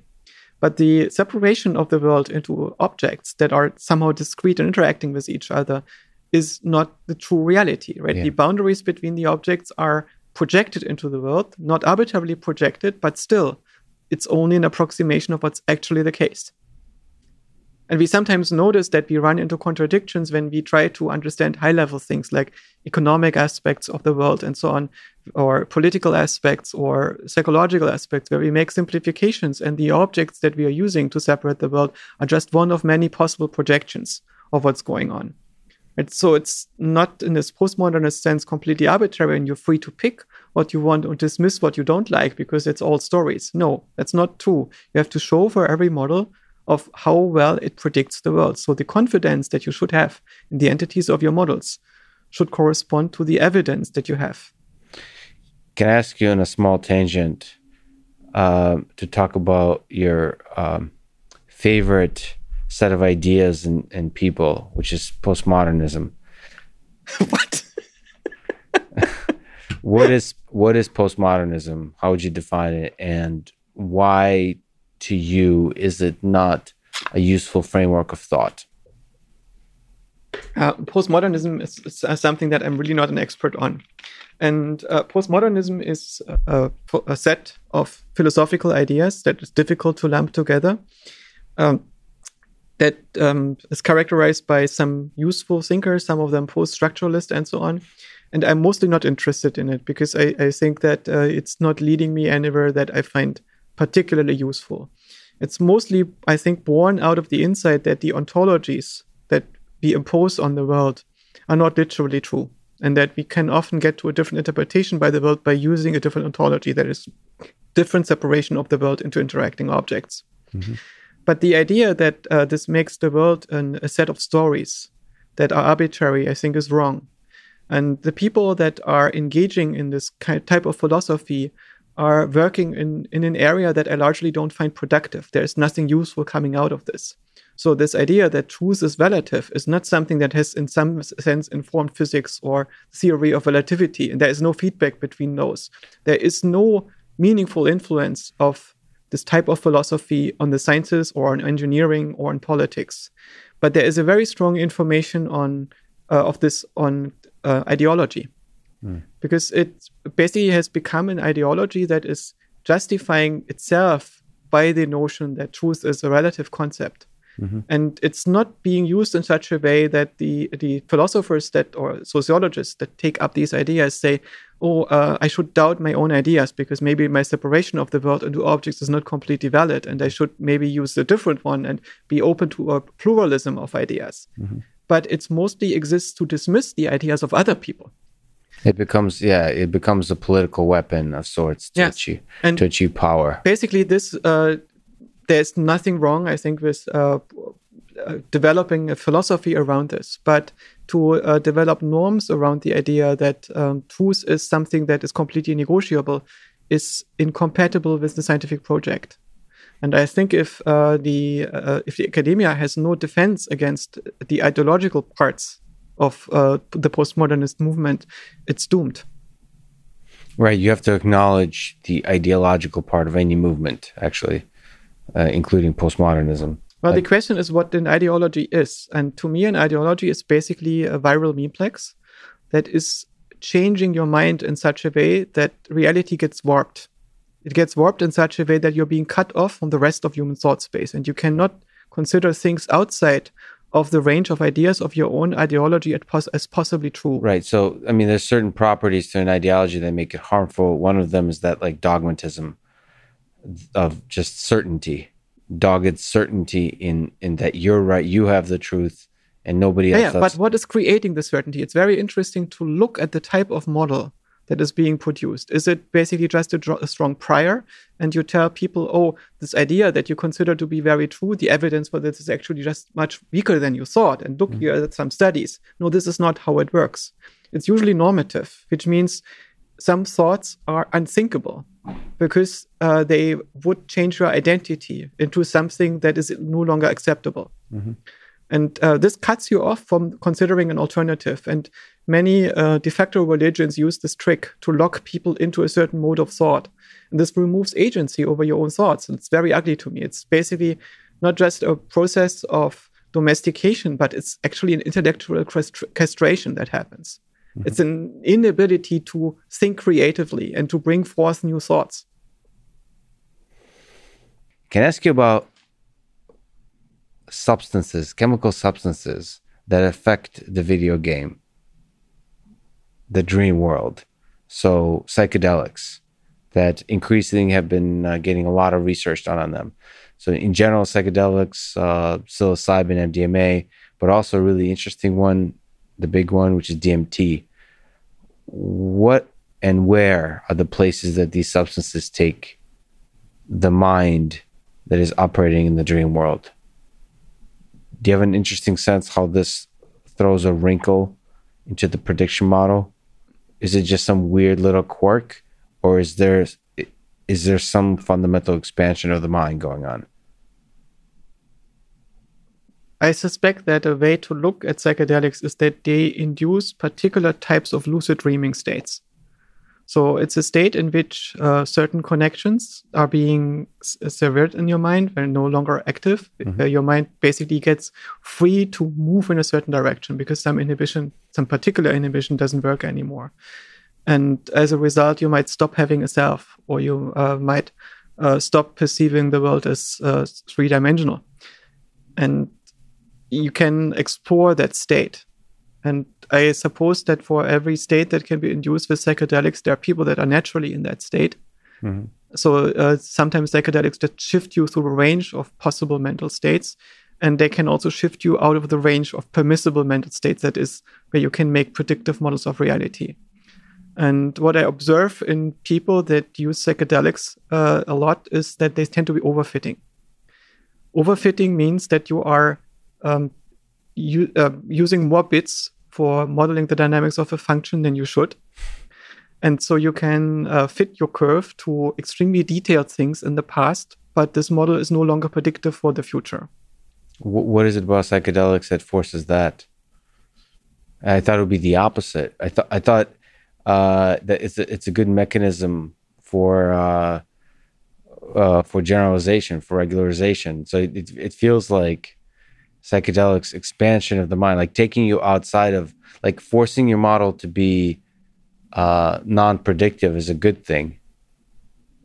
Meaning like it's almost like, okay, what I would say psychedelics are akin to is traveling to a totally different environment.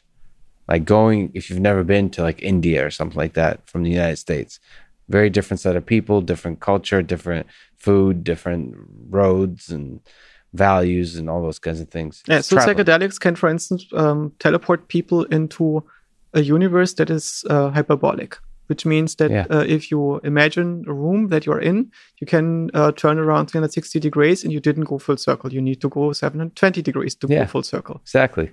So the things that people learn in that state cannot be easily transferred in this universe that we are in.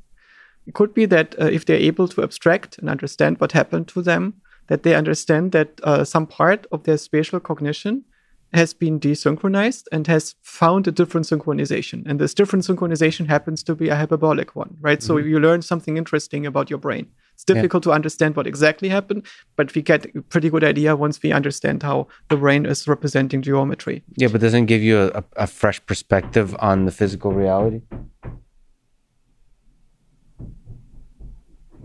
Who's making that sound? Is it inside my head or is it external?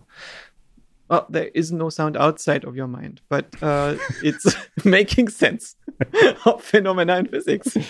In the physical reality, there's sound waves. Traveling through air. Okay. That's our model of what happened. That's a model of what happened. Right. Don't psychedelics give you a fresh perspectives on this physical reality? Like on not this physical reality, but this more what do you call the dream world? That's mapped directly to the purpose of dreaming at night. I think is data augmentation. Well, exactly. So that's very different. That's very similar to psychedelics. Change parameters about the things that you have learned. And for instance, when you are young, you have seen things from certain perspectives, but not from others. Yeah. So your brain is generating new perspectives of objects that you already know, which means they can learn to recognize them later from different perspectives. And I suspect that's the reason why many of us remember to have flying dreams as children, because it's just different perspectives of the world that we already know. And that it starts to generate these different perspective changes, and then it fluidly turns this into a flying dream to make sense of what's happening, mm-hmm. right? So you fill in the gaps, and suddenly you see yourself flying. Mm-hmm. And similar things can happen with semantic relationships. So it's not just spatial relationships, but it can also be the relationships between ideas that are being changed. And it seems that the mechanisms that make that happen during dreaming are interacting with these same receptors that are being stimulated by psychedelics. Mm-hmm. So I suspect that there is a thing that I haven't read really about. The way in which dreams are induced in the brain is not just that the activity of the brain gets tuned down because you are somehow your eyes are closed and you no longer get enough data from your eyes, but there is a particular type of neurotransmitter that is saturating your brain during these phases, during the REM phases, and you produce controlled hallucinations. Mm-hmm. And psychedelics are linking into these mechanisms, I suspect. So isn't it another trickier form of data augmentation? Yes. But it's also data augmentation that can happen outside of the specification that your brain is tuned to. So basically, people are overclocking their brains, and that produces states that are subjectively extremely interesting. Yeah, but from the outside, very suspicious. So I think I'm over-applying the metaphor of a neural network in my own mind, which I just think that doesn't lead to overfitting, right? But you were just sort of anecdotally saying my experiences with people that have done psychedelics or that kind of quality. I think it typically happens. So if you look at people like Timothy Leary, and he has written beautiful manifestos about the effect of LSD on people. He genuinely believed, he writes in these manifestos, that in the future, science and art will only be done on psychedelics because it's so much more efficient and so much better. And he gave LSD to children in his community of a few thousand people that he had near San Francisco. And basically, he was losing touch with reality. He did not understand the effects that the things that he was doing would have on the reception of psychedelics by society, because he was unable to think critically about what happened. What happened was that he got in a euphoric state. Mm-hmm. That euphoric state happened because he was overfitting. He was taking this sense of euphoria and translating it into a model of actual success in the world. Right? He was feeling better. Limitations had disappeared that he experienced to be existing, but he didn't get superpowers. I understand what you mean by overfitting now. There's a lot of interpretation to the term overfitting in this case, but I got you. So he was getting positive rewards from a lot of actions that he shouldn't have been. But not just this. So if you take, for instance, John Lilly, who was studying dolphin languages and aliens and so on, a lot of people that used psychedelics became very loopy. And the typical thing that you notice when people are on psychedelics is that they are in a state where they feel that everything can be explained now. Everything is clear. Everything is obvious. Yeah. And sometimes they have indeed discovered a useful connection, but not always. Very often these connections are over-interpretations. I wonder, there's a question of correlation versus causation. And also I wonder if it's the psychedelics or if it's more the social, like being the outsider and having a strong community of outside and having a leadership position in an outsider cult-like community, that could have a much stronger effect of overfitting than do psychedelics themselves, the actual substances. because it's a counterculture thing. So it could be that as opposed to the actual substance. If you're a boring person who wears a suit and tie and works at a bank and takes psychedelics, that could be a very different effect of psychedelics on your mind. I'm just sort of raising the point that the people you referenced are already weirdos. I'm not sure exactly. Oh, no, not necessarily. A lot of the people that tell me that they use psychedelics in a useful way started out as squares and were liberating themselves because they were stuck. They were basically stuck in local optimum of their own self-model, of their relationship to the world, and suddenly they had data augmentation. They basically saw and experienced a space of possibilities. They experienced what it would be like to be another person. Yeah. And they took important lessons from that experience back home. Yeah, I mean, I love the metaphor of data augmentation because that's been the primary driver of self-supervised learning in the computer vision domain is data augmentation. So it's funny to think of data like chemically induced data augmentation in the human mind. There's also a very interesting effect that I noticed. I know several people who swear to me that LSD has cured their migraines. So severe cluster headaches or migraines that didn't respond to standard medication that disappeared after a single dose. And I don't recommend anybody doing this, especially not in the US where it's illegal. And there are no studies on this for that reason. But it seems that anecdotally that it basically can reset the serotonergic system. So it's basically pushing them outside of their normal boundaries. And as a result, it needs to find a new equilibrium. And in some people, that equilibrium is better. But it also follows that in other people, it might be worse. So if you have a brain that is already teetering on the boundary to psychosis, it can be permanently pushed over that boundary. Well, that's why you have to do good science, which they're starting to do on all these different substances of how well it actually works for the different conditions. Like MDMA seems to help with PTSD. Same with psilocybin. That you need to do good science, meaning large studies of large N.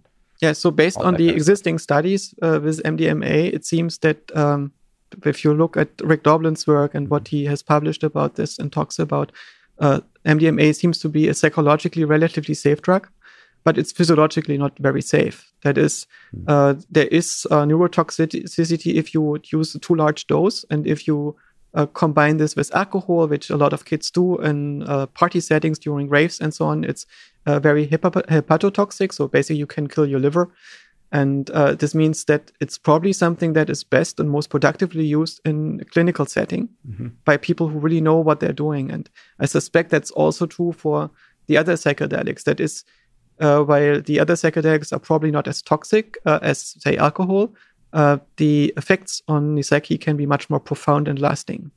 Yeah. Well, as far as I know, psilocybin, so mushrooms, magic mushrooms, as far as I know, in terms of the studies they're running, I think have they're allowed to do what they're calling heroic doses. So that one does not have a toxicity. So they could do like huge doses in a clinical setting when they're doing study on psilocybin, which is kind of fun. Yeah, it seems that most of the psychedelics work in extremely small doses, which means that the effect on the rest of the body is relatively low.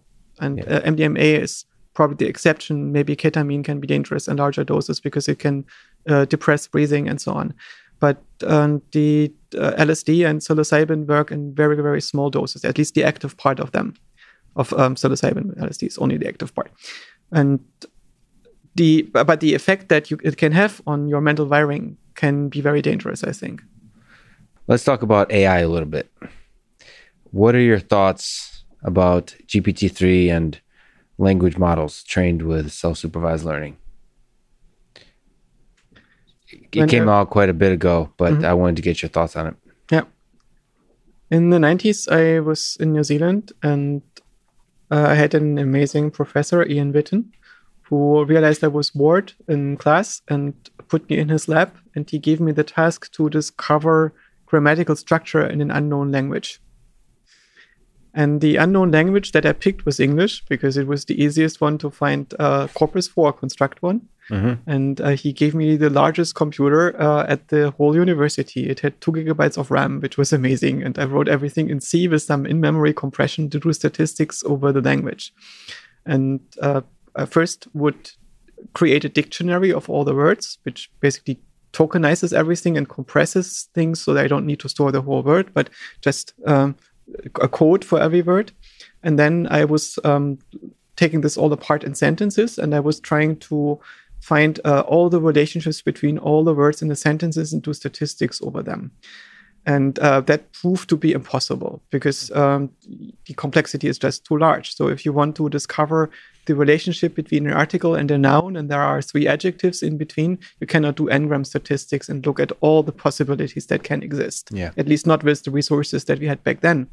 So I realized I need to make some statistics over what I need to make statistics over. So I wrote something that was pretty much a hack that did this for at least first order relationships. And I came up with some kind of mutual information graph that was indeed discovering something that looks exactly like the grammatical structure of the sentence, just by trying to encode the sentence in such a way that the words would be written in the optimal order inside of the model.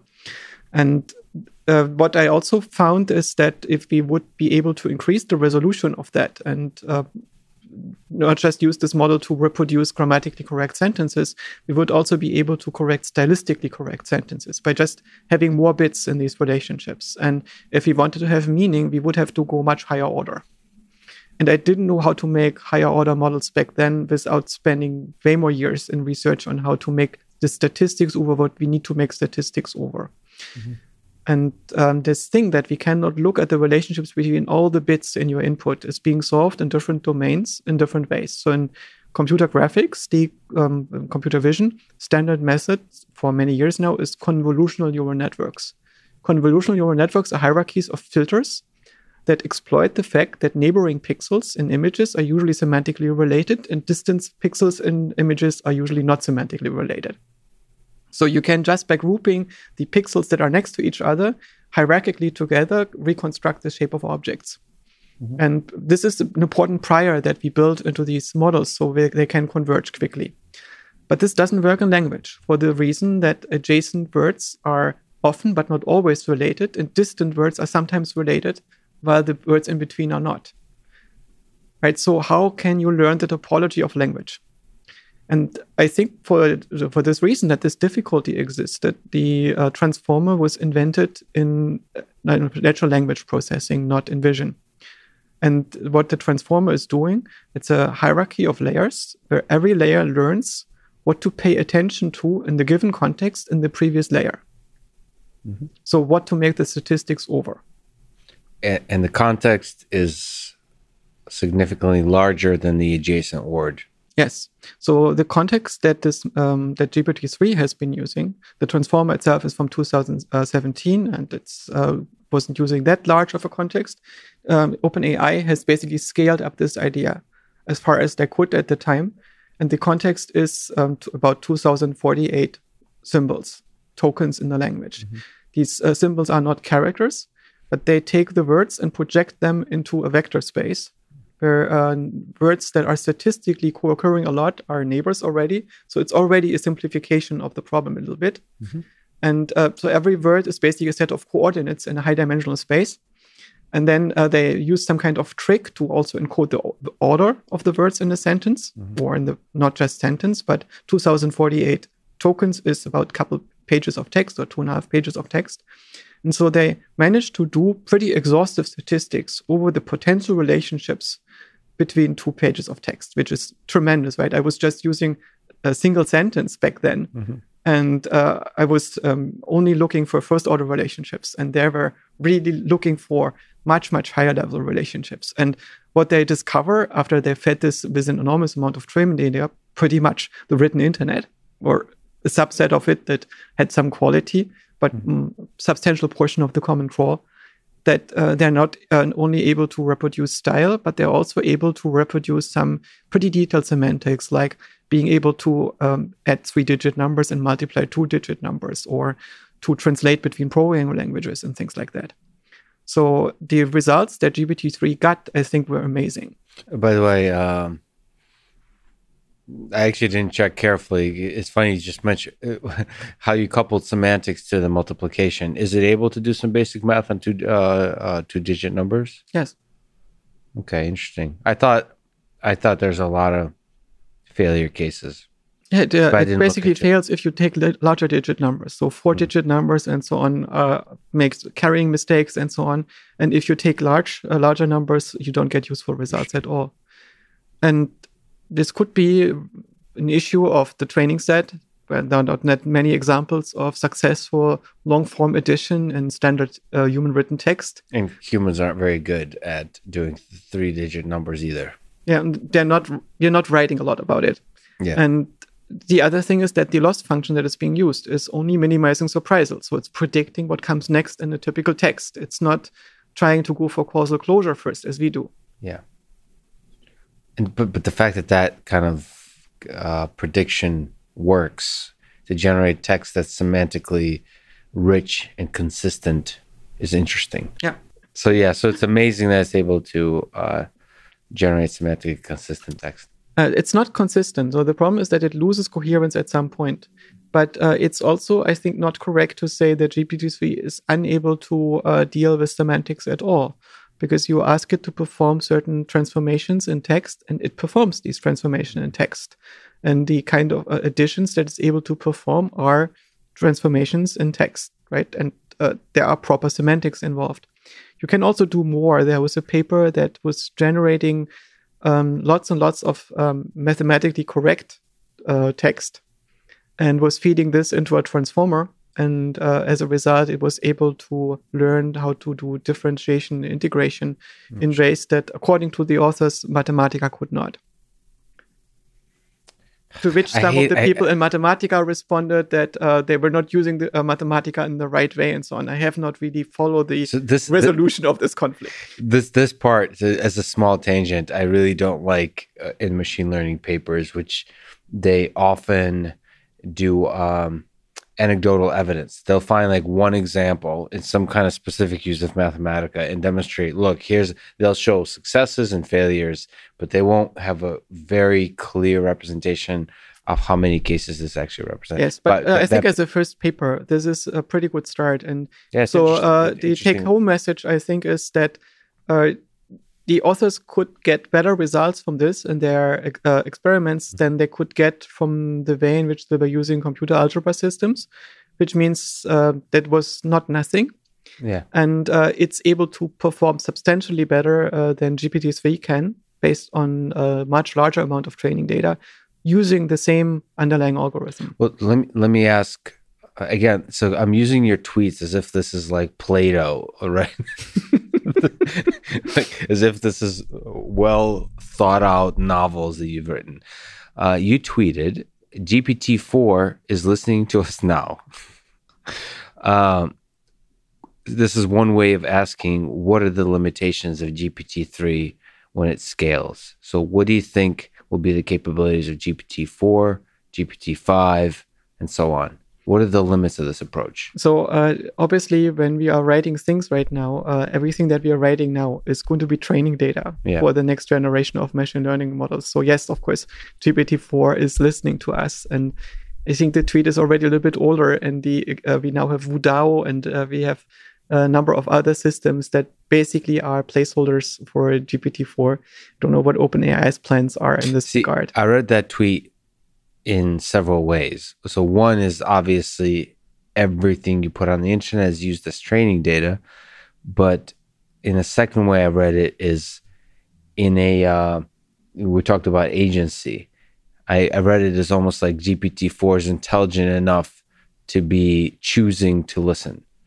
So not only like did a programmer tell it to collect this data and use it for training, I almost saw the humorous angle, which is like it has achieved AGI kind of thing. Well, the thing is, could we already be living in GPT-5?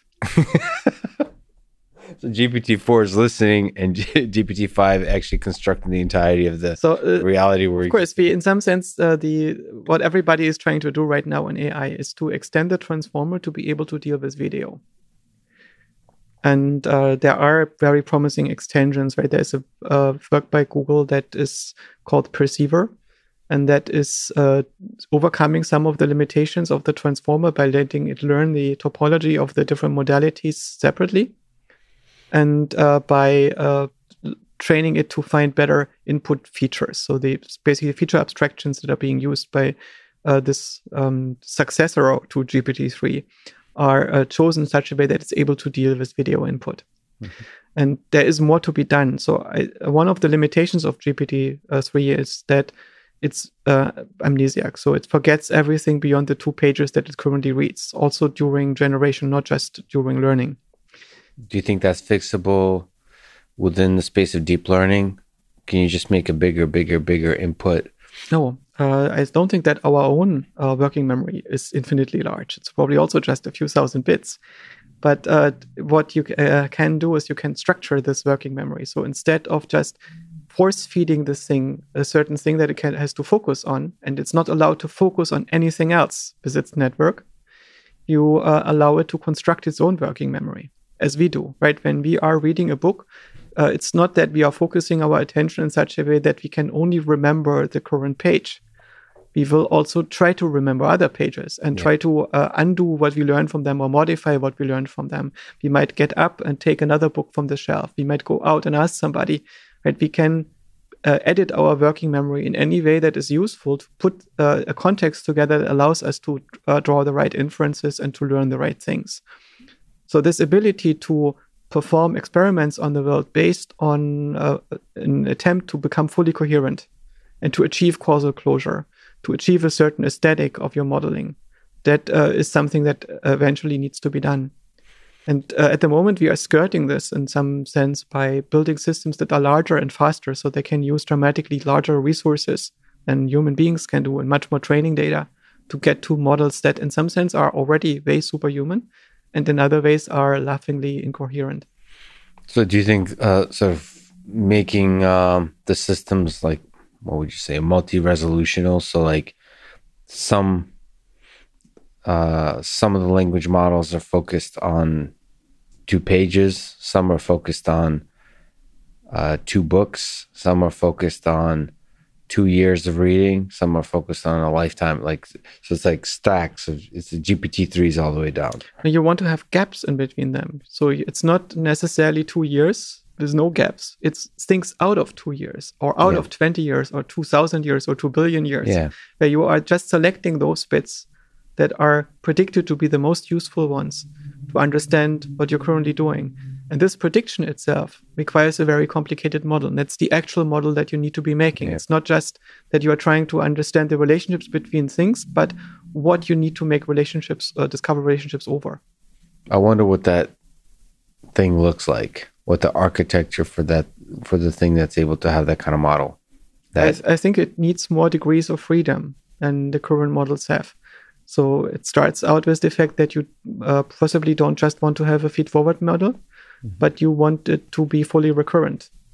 And to make it fully recurrent, you probably need to loop it back into itself and allow it to skip connections. Once you do this, right, when you're predicting the next frame and your internal next frame in every moment, and you are able to skip connection, it means that signals can travel from the output of the network into the middle of the network faster than the inputs do. Do you think it can still be differentiable? Do you think it still can be a neural network? Sometimes it can and sometimes it cannot. So it can still be a neural network, but not a fully differentiable one. And when you want to deal with non-differentiable ones, you need to have an attention system that is discrete and low-dimensional and can perform grammatical operations. You need to be able to perform program synthesis. You need to be able to backtrack in these operations that you perform on this thing. And this thing needs a model of what it's currently doing. And I think this is exactly the purpose of our own consciousness. Yeah, the program thing is a tricky one with neural networks. So let me ask you, it's not quite program synthesis, but the application of these language models to program synthesis, but generation of programs. So if you look at GitHub OpenPilot, which is based on OpenAI's Codex, I don't know if you got a chance to look at it, but it's the system that's able to generate code once you prompt it with, like the header of a function with some comments. And it seems to do an incredibly good job, or not a perfect job, which is very important, but an incredibly good job of generating functions. What do you make of that? Is this exciting, or is this just a party trick, a demo? Or is this revolutionary? I haven't worked with it yet, so it's difficult for me to judge it. But I would not be surprised if it turns out to be revolutionary. And that's because the majority of programming tasks that are being done in the industry right now are not creative. Yeah. People are writing code that other people have written, or they're putting things together from code fragments that others have had. And a lot of the work that programmers do in practice is to figure out how to overcome the gaps in their current knowledge in the things that people have already done. How to copy and paste from Stack Overflow. That's right. And so, of course, we can automate that. Yeah. To make it much faster to copy and paste from Stack Overflow. Yes, but it's not just copying and pasting. It's also basically learning which parts you need to modify to make them fit together. Yeah. Like literally sometimes as simple as just changing the variable names so it fits into the rest of your code base. But this requires that you understand the semantics of what you're doing to some degree. Yeah.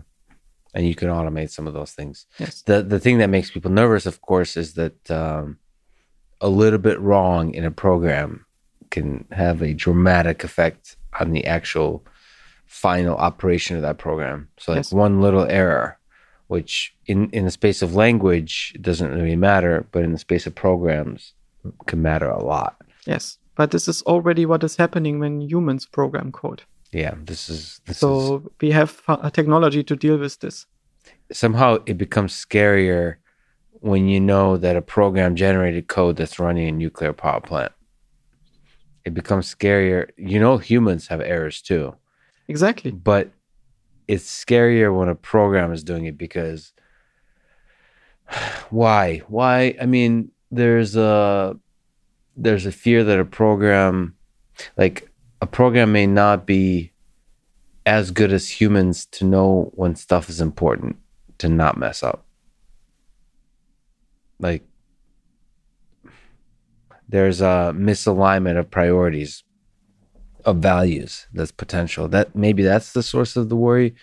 I mean, okay, if I give you code generated by GitHub OpenPilot and code generated by a human and say, here, use one of these, how do you select today and in the next 10 years which code to use? Wouldn't you still be comfortable with the human? At the moment, when you go to Stanford to get an MRI, they will write a bill to the insurance over $20,000. And of this, maybe half of that gets paid by the insurance and a quarter gets paid by you. Yeah. And the MRI costs them $600 to make, maybe, probably less. And what are the values of the person that writes the software and deploys this process? It's very difficult for me to say whether I trust people. I think that what happens there is a mixture of proper Anglo-Saxon Protestant values where somebody is trying to serve an abstract greater whole and organized crime. Well, that's a very harsh. I think that's a harsh view of humanity. There's a lot of bad people, whether incompetent or just malevolent in this world. Yes, but it feels like the more malevolent the more damage you do to the world, the more resistance you have in your own human But heart. Don't explain with malevolence or stupidity what can be explained by just people acting on their incentives. Right, so what happens in Stanford is not that somebody is evil. It's just that they do what they're being paid for. It's not evil. I tend to. I see that as malevolence. I see even like being a good German, as I told you offline, is it's not absolute malevolence, but it's a small amount. It's cowardice. I mean, when you see there's something wrong with the world, it's either incompetence that you're not able to see it, or it's cowardice that you're not able to stand up, not necessarily in a big way, but in a small way. So I do think that is in a bit of malevolence. I'm not sure the example you're describing is a good example. So the question is, what is it that you are aiming for? And if you don't believe in a future, if you, for instance, think that the dollar is going to crash, why would you try to save dollars? If you don't think that humanity will be around in 100 years from now because global warming will wipe out civilization, why would you need to act as if it were? Right. So the question is there an overarching aesthetics that is projecting you and the world into the future, which I think is the basic idea of religion, that you understand the interactions that we have with each other as some kind of civilization level agent that is projecting itself into the future. If you don't have that shared purpose, right, what is there to be ethical for? So I think when we talk about ethics and AI, we need to go beyond the insane bias discussions and so on, where people are just measuring the distance between a statistic to their preferred current world model. But the optimism, wait. I was a little confused by the previous thing. Just to clarify, there is a kind of underlying morality to having an optimism that human civilization will persist for longer than 100 years. I think a lot of people believe that it's a good thing for us to keep living. Yeah, of course. And thriving. This morality itself is not an end to itself. It's instrumental to people living in 100 years from now. Right.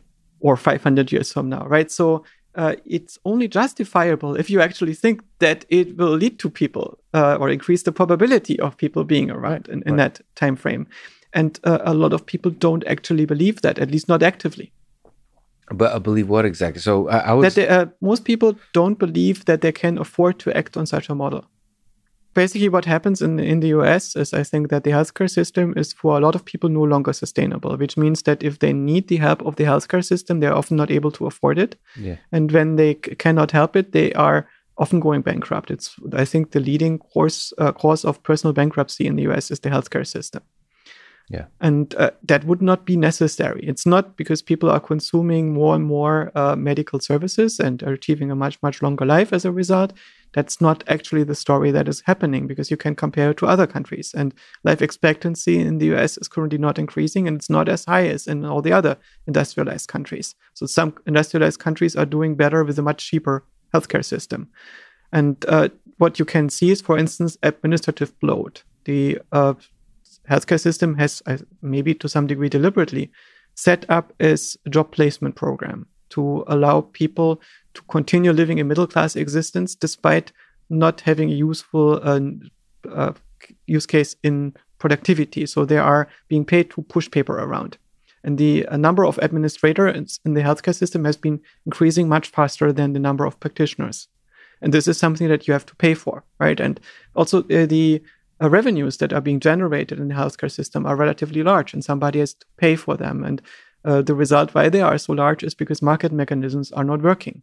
Right? The FDA is largely not protecting people from malpractice of healthcare providers. The FDA is protecting healthcare providers from competition. Right. Okay. So this is a thing that has to do with values. And this is not because people are malicious on all levels. It's because they are not incentivized to act on a greater whole, on this idea that you treat somebody who comes to you as a patient like you would treat a family member. But we're trying, I mean, you're highlighting a lot of the flaws of the different institutions, the systems we're operating under. But I think there's a continued throughout history mechanism design of trying to design incentives in such a way that these systems behave better and better and better. Mm-hmm. I mean, it's a very difficult thing to operate a society of hundreds of millions of people effectively with. Yes. So do we live in a society that is ever correcting? Do we observe that our models of what we are doing are predictive of the future, and when they are not, we improve them? Our laws adjudicated with clauses that you put into every law what is meant to be achieved by that law, and the law will be automatically repealed if it's not achieving that, right? If you are optimizing your own laws, if you're writing your own source code, you probably make an estimate of what is the thing that's currently wrong in my life? What is it that I should change about my own policies? Mm-hmm. What is the expected outcome? And if that outcome doesn't manifest, I will change the policy back, right? Or I will change it to something different.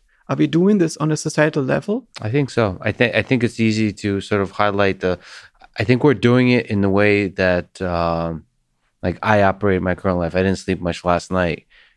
You would say that, Lex, the way you need to operate your life is you need to always get sleep. The fact that you didn't sleep last night is totally the wrong way to operate in your life. Like, you should have gotten all your shit done in time and gotten to sleep, because sleep is very important for health. And you're highlighting, look, this person is not sleeping. Look, the healthcare system is operating poor. But the point is that it seems like this is the way, especially in the capitalist society, we operate. We keep running into trouble, and last minute we try to get our way out through innovation, and it seems to work. You have a lot of people that ultimately are trying to build a better world and get urgency about them when the problem becomes more and more imminent, and that's the way this operates. But if you look at the history, the long arc of history, it seems like that operating on deadlines produces progress and builds better and better systems. You probably agree with me that the US should have engaged in mask production in January 2020, and that we should have shut down the airports early on, and that we should have made it mandatory that the people that work in nursing homes are living on campus, rather than living at home and then coming in and infecting people in the nursing homes that had no immune response to COVID. And that is something that was, I think, visible back then. The correct decisions haven't been made. If we would have the same situation again, how do we know that these wrong decisions are not being made again? Have the people that made the decisions to not protect the nursing homes been punished? Have the people that made the wrong decisions with respect to testing, that prevented the development of testing by startup companies and the importing of tests from countries that already had them, have these people been held responsible? Yeah. Well, first of all, so what do you want to put before the firing squad? I think they are. No, just make sure that this doesn't happen again. No, but see, but it's not that. Yes, they're being held responsible by many voices, by people being frustrated. There's new leaders being born now that we're going to see rise to the top in 10 years. This moves slower than, there's obviously a lot of older incompetence and bureaucracy, and these systems move slowly. They move, like science, one death at a time. So yes, I think the pain that's been felt in the previous year is reverberating throughout the world. Maybe I'm getting old. I suspect that every generation in the US after the war has lost the plot even more. I don't see this development. The war, World War II? Yeah, so basically there was a time when we were modernist. And in this modernist time, the US felt actively threatened by the things that happened in the world. The US was worried about possibility of failure. And this imminence of possible failure led to decisions, right? There was a time when the government would listen to physicists about how to do things. Yeah. And the physicists were actually concerned about what the government should be doing. So they would be writing letters to the government. And so, for instance, the decision for the Manhattan Project was something that was driven in a conversation between physicists and the government. I don't think such a discussion would take place today. I disagree. I think if the virus was much deadlier, we would see a very different response. I think the virus was not sufficiently deadly. And instead, because it wasn't very deadly, what happened is the current system started to politicize it. The mask, this is what I realized with masks early on. They were not, very quickly became not as a solution, but they became a thing that politicians used to divide the country. So that same thing is happening with vaccines, same thing. So people weren't talking about solutions to this problem, because I don't think the problem was bad enough. When you talk about the war, I think our lives are too comfortable. I think in the developed world, things are too good, and we have not faced severe dangers. When the severe dangers, existential threats are faced, that's when we step up on a small scale and a large scale. Now, that's sort of my argument here, but I did think the virus I was hoping that it was actually sufficiently dangerous for us to step up. because especially in the early days, it was unclear. It still is unclear because of mutations, how bad it might be, right? And so I thought we would step up. And even so, the masks point is a tricky one, because to me, the manufacture of masks isn't even the problem. I'm still to this day, and I was involved with a bunch of this work, have not seen good science done on whether masks work or not. Like, there still has not been a large scale study. To me, there should be large scale studies on every possible solution, like aggressive, in the same way that the vaccine development was aggressive. There should be masks which test what kind of tests work really well, what kind of like even the question of how the virus spreads. There should be aggressive studies on that to understand. I'm still, as far as I know, there's still a lot of uncertainty about that. Nobody wants to see this as an engineering problem that needs to be solved. It's that I was surprised about, but I find that our views are largely convergent, but not completely. So I agree with this thing that because our society, in some sense, perceives itself as too big to fail, right? And the virus did not alert people to the fact that we are facing possible failure. That basically put us into the postmodernist mode. And I don't mean in a philosophical sense, but in a societal sense. The difference between a postmodern society and the modern society is that the modernist society has to deal with the ground truth, and the postmodernist society has to deal with appearances. Politics becomes a performance, and the performance is done for an audience, and the organized audience is the media. And the media evaluates itself via other media, right? So you have an audience of critics that evaluate themselves. And I don't think it's so much the failure of the politicians, because to get in power and to stay in power, you need to be able to deal with the published opinion. Well, I think it goes in cycles, because what's going to happen is all of the small business owners, all the people who truly are suffering and will suffer more because of the effects of the closure of the economy and the lack of solutions to the virus, they're going to uprise. And hopefully, I mean, this is where charismatic leaders can get the world in trouble. But hopefully we'll elect great leaders that will break through this postmodernist idea of the media and the perception and the drama on Twitter and all that kind of stuff. But this can go either way. Yeah. When the Weimar Republic was unable to deal with the economic crisis that Germany was facing, there was an option to go back. But there were people which thought, let's get back to a constitutional monarchy and let's get this to work, because democracy doesn't work. And eventually, there was no way back. People decided there was no way back. They needed to go forward. And the only options for going forward was to become Stalinist communist, basically an option to completely expropriate the factories and so on and nationalize them, and to reorganize Germany in communist terms and ally itself with Stalin, and fascism.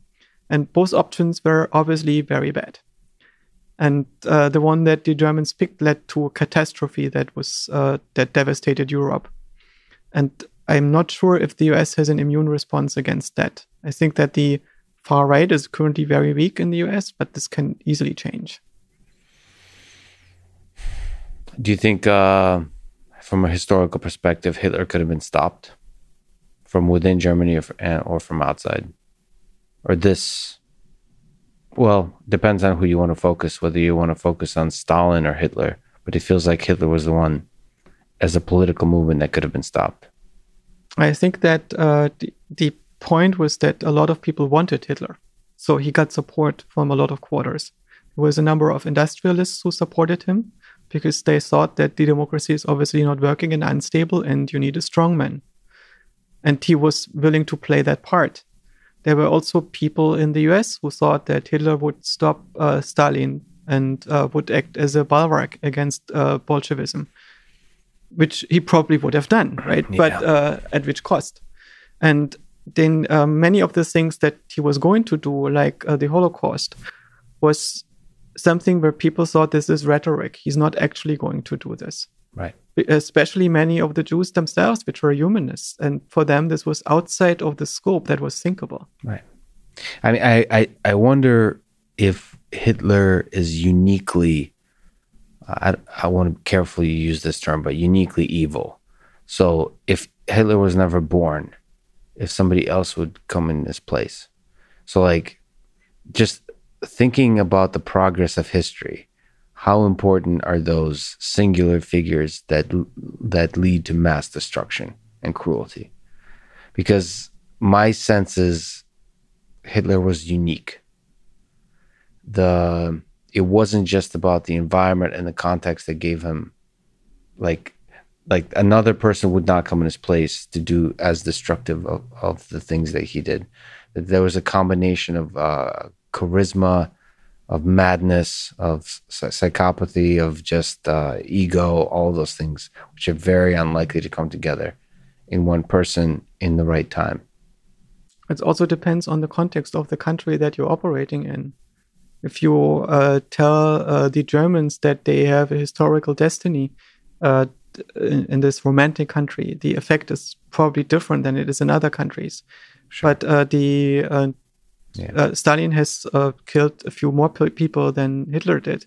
And if you look at the probability that you survived under Stalin, Hitler killed people if he thought they were not worth living, or if they were harmful to his racist project, right? He basically felt that the Jews would be too cosmopolitan and would not be willing to participate in a racist redefinition of society and the value of society and an ethno-state in this way, that as he wanted it to have it. So he saw them as a harmful danger, especially since they played such an important role in the economy and culture of Germany.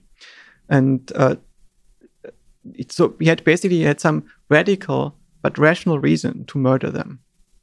And Stalin just killed everyone. He basically, the Stalinist purges were such a random thing where he said that there's a certain possibility that this particular part of the population has a number of German collaborators or something, and we just kill them all. Yeah. Right?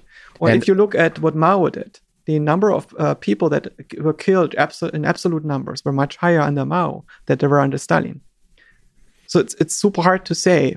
The other thing is that you look at Genghis Khan and so on, how many people he killed. When you see there are a number of things that happen in human history that actually really put a substantial dent in the existing population, or Napoleon. Mm-hmm. And it's very difficult to eventually measure it, because what's happening is basically evolution on a human scale, where one monkey figures out a way to become viral and is using this viral technology to change the patterns of society at a very, very large scale. Yeah. And what we find so abhorrent about these changes is the complexity that is being destroyed by this. That it's basically like a big fire that burns out a lot of the existing culture and structure that existed before. Yeah, and it all just starts with one monkey, one charismatic ape. And there's a bunch of them throughout history. Yeah, but it's in a given environment. It's basically similar to wildfires in California, right? Yeah. The temperature is rising. There is less rain falling. And then suddenly a single spark can have an effect that in other times would be contained. Okay. Speaking of which, I love how when we went to Hitler and Stalin from 20, 30 minutes ago, GPT-3 doing program synthesis. The argument was about morality of AI versus human. So, and specifically in the context of writing programs, specifically in the context of programs that can be destructive. So running nuclear power plants or autonomous weapon systems, for example. And I think your inclination was to say that it's not so obvious that AI would be less moral than humans, or less effective at making a world that would make humans happy. So I'm not talking about self-directed systems that are making their own goals at a global scale. If you just talk about the deployment of technological systems that are able to see order and patterns and use this as control models to act on the goals that we give them, then if we have the correct incentives to set the correct incentives for these systems, I'm quite optimistic. So humans versus AI. Let me give you an example. Autonomous weapon systems. Let's say there's a city somewhere in the Middle East that has a number of terrorists. And the question is, what's currently done with drone technologies, you have information about the location of a particular terrorist, and you have a targeted attack. You have a bombing of that particular building. And that's all directed by humans at the high level strategy and also at the deployment of individual bombs and missiles. Like the actual, everything is done by human except the final targeting. And it's like with SPOT, similar thing, like control the flight.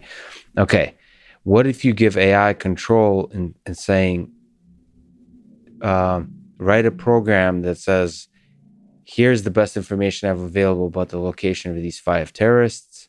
Here's the city. Make sure it's all the bombing you do is constrained to the city. Make sure it's precision based, but you take care of it. So you do one level of abstraction out and saying, take care of the terrorists in the city. Which are you more comfortable with, the humans or the JavaScript GPT-3 generated code that's doing the deployment? I mean, this is the kind of question I'm asking, is the kind of bugs that we see in human nature, are they better or worse than the kind of bugs we see in AI? There are different bugs. There is an issue that if people are creating an imperfect automation of a process that normally requires a moral judgment, and this moral judgment is the reason why it cannot be automated often is not because the computation is too expensive, but because the model that you give the AI is not an adequate model of the dynamics of the world, because the AI does not understand the context that it's operating in the right way. And this is something that already happens with Excel, right? You don't need to have an AI system to do this. If you have an automated process in place where humans decide using automated criteria whom to kill when and whom to target when, which already happens, right? And you have no way to get off the kill list once that happens. Once you have been targeted according to some automatic criterion by people, right, in a bureaucracy. That is the issue. The issue is not the AI, it's the automation. So there's something about, right, it's automation, but there's something about there's a certain level of abstraction where you give control to AI to do the automation. There's a scale that could be achieved that it feels like the scale of bug and scale of mistake and scale of destruction that can be achieved of the kind that humans cannot achieve. So AI is much more able to destroy an entire country accidentally versus humans. It feels like the more civilians die as a or suffer as the consequences of your decisions, the more weight there is on the human mind to make that decision. And so like it becomes more and more unlikely to make that decision for humans. For AI, it feels like it's harder to encode that kind of weight. In a way, the AI that we're currently building is automating statistics, right? Intelligence is the ability to make models so you can act on them, and AI is a tool to make better models. So in principle, if you're using AI wisely, you're able to prevent more harm. And I think that the main issue is not on the side of the AI, it's on the side of the human command hierarchy that is using technology irresponsibly. Yes. So the question is, how hard is it to encode, to properly encode the right incentives into the AI? So for instance, there's this idea, what happens if we let our airplanes being flown with AI systems and the neural network is a black box and so on. And it turns out our neural networks are actually not black boxes anymore. There are function approximators using linear algebra, and there are performing things that we can understand. But we can also, instead of letting the neural network fly the airplane, use the neural network to generate a provably correct program with a degree of accuracy of the proof that a human could not achieve. Right? So we can use our AI by combining different technologies to build systems that are much more reliable than the systems that a human being could create.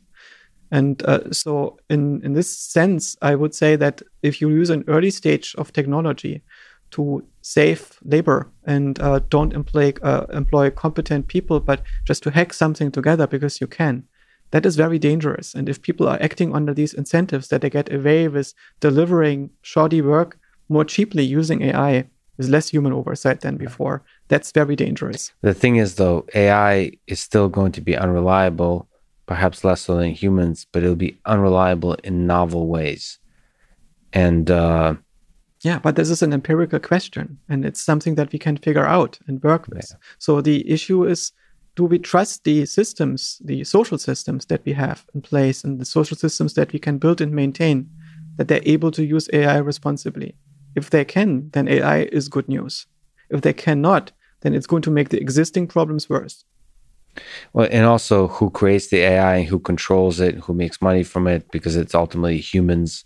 And then you start talking about how much you trust the humans. So the question is, what does who mean? I don't think that we have identity per se. I think that the story of a human being is somewhat random. What happens is more or less that everybody is acting on their local incentives, what they perceive to be their incentives.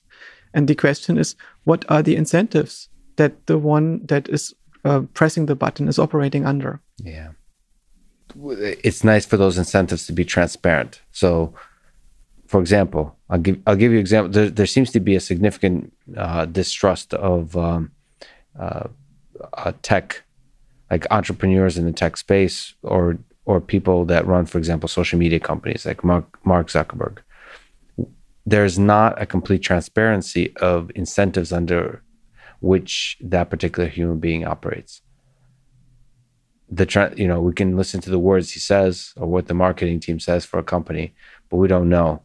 And that's becomes a problem when the algorithms and the systems created by him and other people in that company start having more and more impact on society.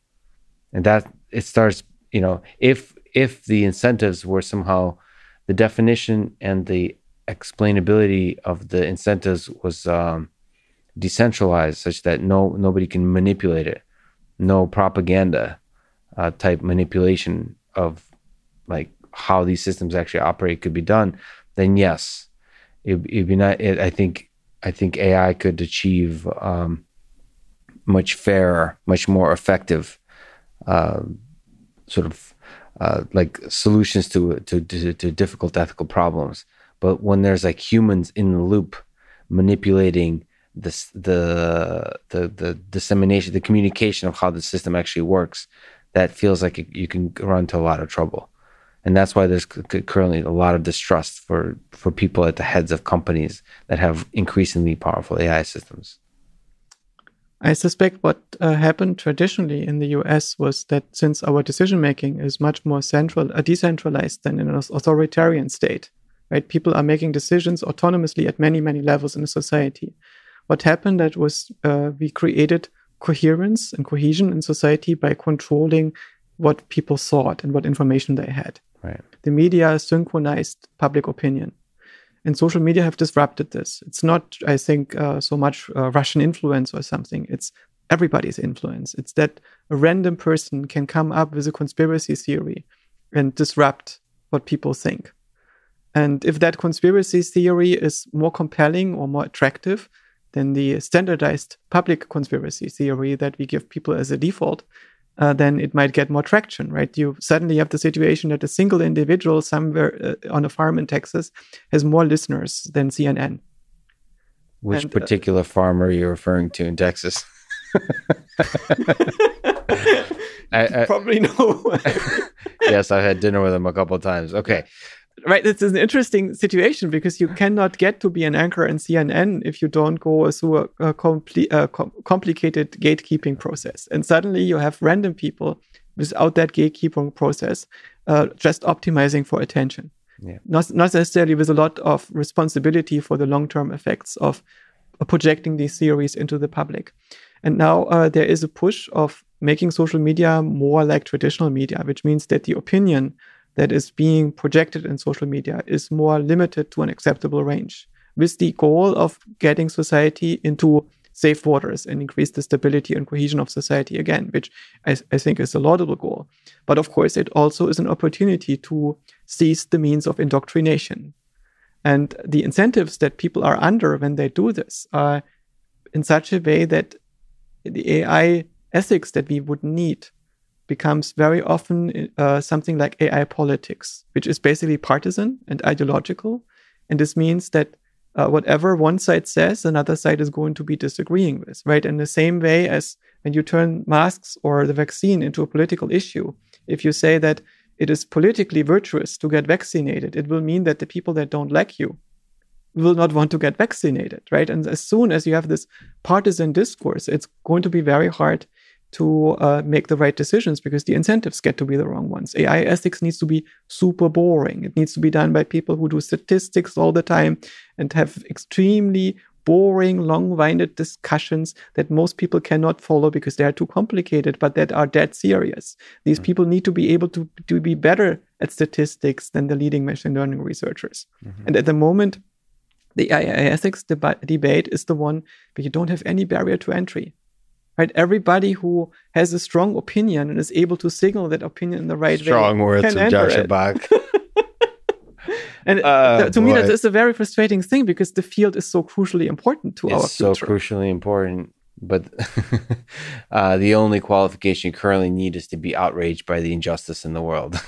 It's more complicated, right? Everybody seems to be outraged. But so let's just say that the incentives are not always the right ones. So basically, I suspect that a lot of people that enter this debate don't have a vision for what society should be looking like in a way that is non-violent, where we preserve liberal democracy, where we make sure that we all get along and we are around in a few hundred years from now, preferably with a comfortable technological civilization around us.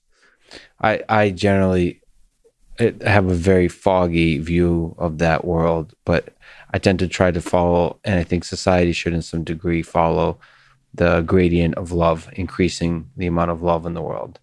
And whenever I see different policies or algorithms or ideas that are not doing so, obviously that's the ones that I kind of resist.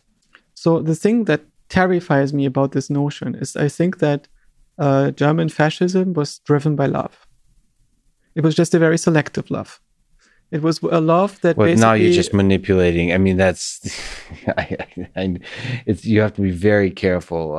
You're talking to the wrong person in this way about love. So let's talk about what love is. And I think that love is the discovery of shared purpose. It's the recognition of the sacred in the other. And this enables non-transactional interactions. But the size of the other that you include needs to be maximized. So it's basically appreciation, like deep appreciation of the world around you, fully, like including the people that are very different than you, the people that disagree with you completely, including living creatures outside of just people, including ideas, and it's like appreciation of the full mess of it. And also it has to do with like empathy, which is coupled with a lack of confidence and certainty of your own rightness. It's like a radical open-mindedness to the way forward. I agree with every part of what you said. And now if you scale it up, what you recognize is that love is in some sense the service to next level agency, to the highest level agency that you can recognize. It could be, for instance, life on Earth or beyond that, where you could say intelligent complexity in the universe that you try to maximize in a certain way. But when you think it through, it basically means a certain aesthetic. And there is not one possible aesthetic. There are many possible aesthetics. And once you project an aesthetic into the future, you can see that there are some which defect from it, which are in conflict with it, that are corrupt, that are evil. Right? Yeah. You and me would probably agree that Hitler was evil because the aesthetic of the world that he wanted is in conflict with the aesthetic of the world that you and me have in mind. Yeah. And so the thing that he destroyed, we want to keep them in the world. There's kind of ways to deal. I mean, Hitler's an easier case, but perhaps he wasn't so easy in the 30s, right? To understand who is Hitler and who is not. No, it was just there was no consensus that the aesthetics that he had in mind were unacceptable. Yeah. I mean, it's difficult. Love is complicated because you can't just be so open-minded that you let evil walk into the door, but you can't be so self-assured that you can always identify evil perfectly, because that's what leads to Nazi Germany. Having a certainty of what is and wasn't evil, like always drawing lines of good versus evil. There seems to be there has to be a dance between like hard stances, like standing up against what is wrong, and at the same time empathy and open-mindedness towards not knowing what is right and wrong, and like a dance between those. I found that when I watch the Miyazaki movies, that there is nobody who captures my spirituality as well as he does. It's very interesting and just vicious. Right? There is something going on in his movies that is very interesting. So, for instance, Mononoke is discussing not only an answer to Disney's simplistic notion of Mowgli, the jungle boy who's raised by wolves, and as soon as he sees people, realizes that he's one of them, and the way in which the moral life in nature is simplified and romanticized and turned into kitsch. Right, it's disgusting in the Disney movie, and he answers to this. You see, he's replaced by Mononoke, this wolf girl who is raised by wolves and who is fierce and dangerous, and who cannot be socialized because she cannot be tamed. He cannot be part of human society. And you see, human society, it's something that is very, very complicated. You see people extracting resources and destroying nature. But the purpose is not to be evil, but to be able to have a life that is free from, for instance, oppression and violence, and to curb death and disease. And you basically see this conflict which cannot be resolved in a certain way. You see this moment when nature is turned into a garden and it loses most of what it actually is, when humans no longer are submitting to life and death in nature. And to these questions, there is no easy answer. So he just turns it into something that is being observed as a journey that happens, and that happens with a certain degree of inevitability. And the nice thing about all his movies is there's a certain main character, and it's the same in all movies. It's this little girl that is basically Heidi, and I suspect that happened because when he did field work for working on the Heidi movies, back then the Heidi animations, before he did his own movies, he traveled to Switzerland and Southeastern Europe and the Adriatic and so on, and got an idea about a certain aesthetic and a certain way of life that informed his future thinking. And Heidi has a very interesting relationship to herself and to the world. There is nothing that she takes for herself. She is in a way fearless because she is committed to a service, to a greater whole. Basically, she is completely committed to serving God. And it's not an institutionalized God. It has nothing to do with the Roman Catholic Church or something like this. But in some sense, Heidi is an embodiment of the spirit of European Protestantism. Mm-hmm. It's this idea of a being that is completely perfect and pure.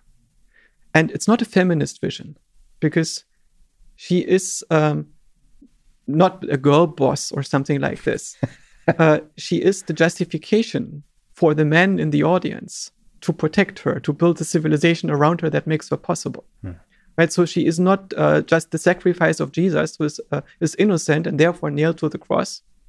She is not being sacrificed. She is being protected by everybody around her who recognizes that she is sacred, and there are enough around her to see that.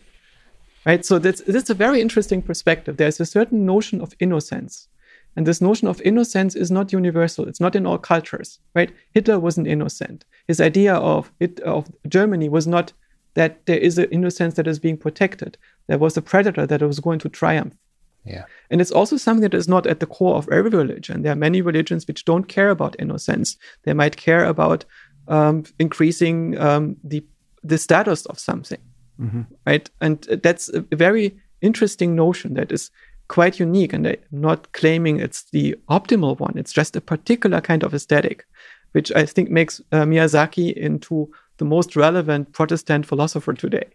And you're saying, in terms of all the ways that a society can operate, perhaps the preservation of innocence might be one of the best. No, it's just my aesthetic. So your aesthetic. It's a particular way in which I feel that I relate to the world that is natural to my own socialization. And maybe it's not an accident that I have cultural roots in Europe in a particular world. And so maybe it's a natural convergence point, and it's not something that you will find in all other times in history. So I'd like to ask you about Solzhenitsyn and our individual role as ants in this very large society. So he says that some version of the line between good and evil runs through the heart of every man. Do you think all of us are capable of good and evil? Like, what's our role in this play, in this game we're all playing? Is all of us capable to play any role? Like, is there an ultimate responsibility to, you mentioned maintaining innocence or whatever the highest ideal for a society you want? Are all of us capable of living up to that, and that's our responsibility? Or is there significant limitations to what we're able to do in terms of good and evil? So there is a certain way, if you're not feral, if you are committed to some kind of civilizational agency, a next level agent that you are serving, some kind of transcendent principle. In the eyes of that transcendental principle, you are able to discern good from evil. Otherwise, you cannot. Otherwise, you have just individual aesthetics. Right. The cat that is torturing a mouse is not evil because the cat does not envision, or no part of the world of the cat is envisioning a world where there is no violence and nobody is suffering. Yeah. Right. If you have an aesthetic where you want to protect innocence, then torturing somebody needlessly is evil. But only then. No, but within, I guess the question is within the aesthetic, like within your sense of what is good and evil, are we still, it seems like we're still able to commit evil.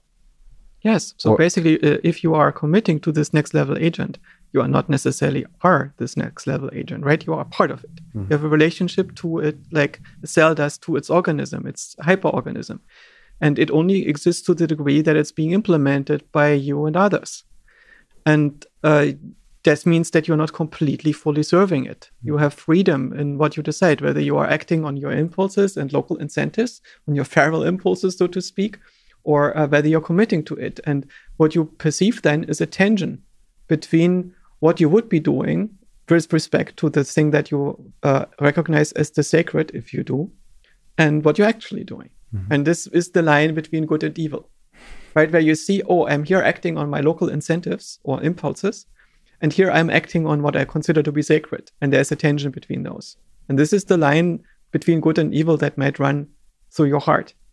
And if you don't have that, if you don't have this relationship to a transcendental agent, you could call this relationship to the next level agent soul, right? It's not a thing. It's not an immortal thing that is intrinsically valuable. It's a certain kind of relationship that you project to understand what's happening. Somebody is serving this transcendental sacredness or they're not. If you don't have a soul, you cannot be evil. You're just a complex natural phenomenon. So if you look at life, like starting today or starting tomorrow, when we leave here today, there's a bunch of trajectories that you can take through life. Mm-hmm. Maybe countless. Do you think some of these trajectories, in your own conception of yourself, some of those trajectories are the ideal life? A life that if you were to be the hero of your life story, you would want to be? Like, is there some Joshua Bach that you're striving to be? Like, this is the question I ask myself as an individual trying to make a better world in the best way that I can conceive of. What is my responsibility there? And how much am I responsible for the failure to do so? Because I'm lazy and incompetent too often in my own perception. In my own worldview, I'm not very important. So it's... I don't have place for me as a hero in my own world. I'm trying to do the best that I can, which is often not very good. And so it's not important for me to have status or to be seen in a particular way. It's helpful if others can see me, or if a few people can see me that can be my friends. No, sorry, I want to clarify. The hero, I didn't mean status or perception or some kind of marketing thing, but more in private, in the quiet of your own mind, is there the kind of man you want to be, and would consider it a failure if you don't become that? That's what I meant by hero. Yeah, not really. I don't perceive myself as having such an identity. And it's also sometimes frustrating. But it's basically a lack of having this notion of father that I need to be emulating. It's interesting. I mean, it's the leaf floating down the river. I worry that sometimes it's more like being the river.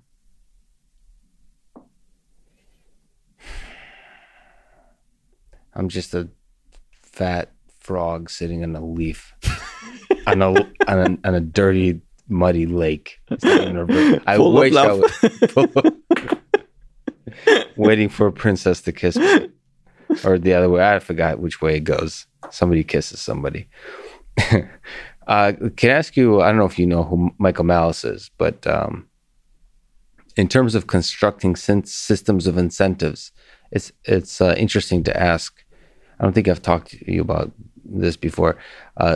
Malice espouses anarchism. Mm-hmm. So he sees all government as fundamentally getting in the way or even being destructive to collaborations between human beings thriving. Mm-hmm. What do you think? What's the role of government in a society that thrives? Is anarchism at all compelling to you as a system? So like not just small government, but no government at all. Yeah, I don't see how this would work. The government is an agent that imposes an offset on your reward function, on your payout metrics, so your behavior becomes compatible with the common good. So the argument there is that you can have collectives, like governing organizations, but not government, like where you're born on a particular set of land, and therefore you must follow this rule or else. You're forced by what they call violence, because there's an implied violence here. So with government, the key aspect of government is it protects you from the rest of the world with an army and with police, right? So it has a monopoly on violence.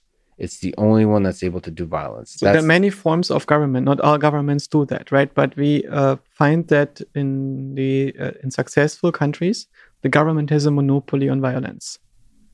And that means that you cannot get ahead by starting your own army, because the government will come down on you and destroy you if you try to do that. And in countries where you can build your own army and get away with it, some people will do it, right? And these countries is what we call failed countries in a way.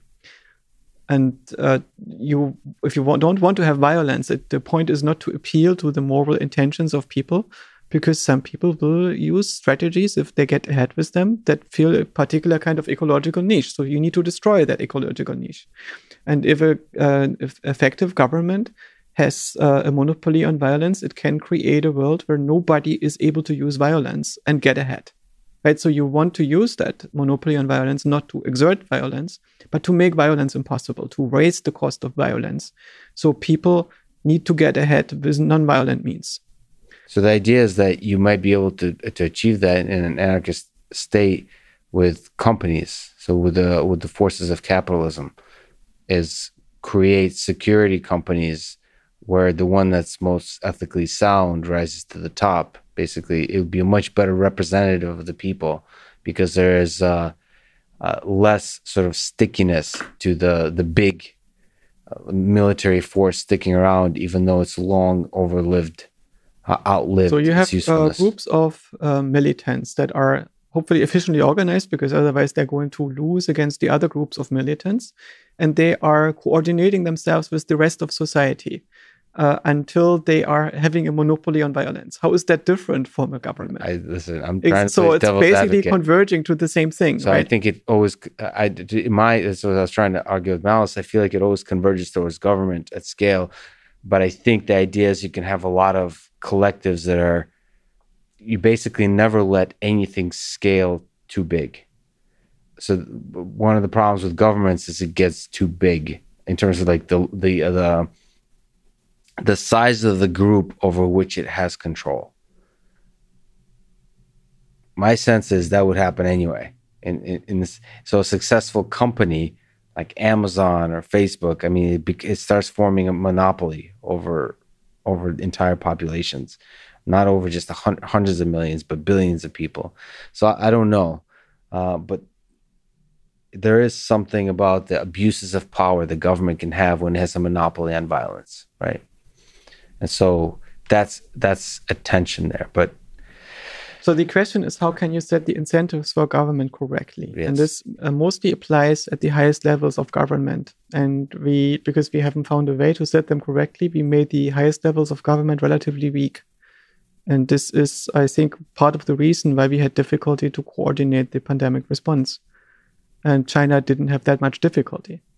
And there is, of course, a much higher risk of the abuse of power that exists in China because the power is largely unchecked. Mm-hmm. And that's basically what happens in the next generation, for instance. Imagine that we would agree that the current government of China is largely correct and benevolent, and maybe we don't agree on this. But if we did, how can we make sure that this stays like this? And if you don't have checks and balances, division of power, it's hard to achieve. We don't have a solution for that problem.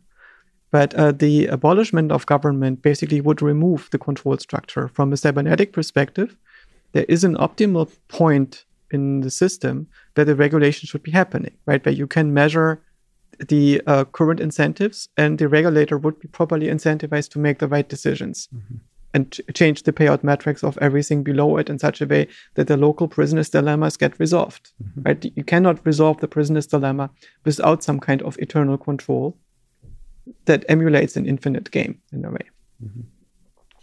Yeah, I mean, there's a sense in which it seems like the reason government, the parts of government that don't work well currently is because there's not good mechanisms for through which to interact for the citizenry to interact with government. Is basically it hasn't caught up in terms of technology. And I think once you integrate some of the digital revolution of being able to have a lot of access to data, be able to vote on different ideas at a local level, at all levels, at the optimal level, like you're saying, that can resolve the prisoner dilemmas, and to integrate AI to help you out, automate things that are like that don't require the human ingenuity.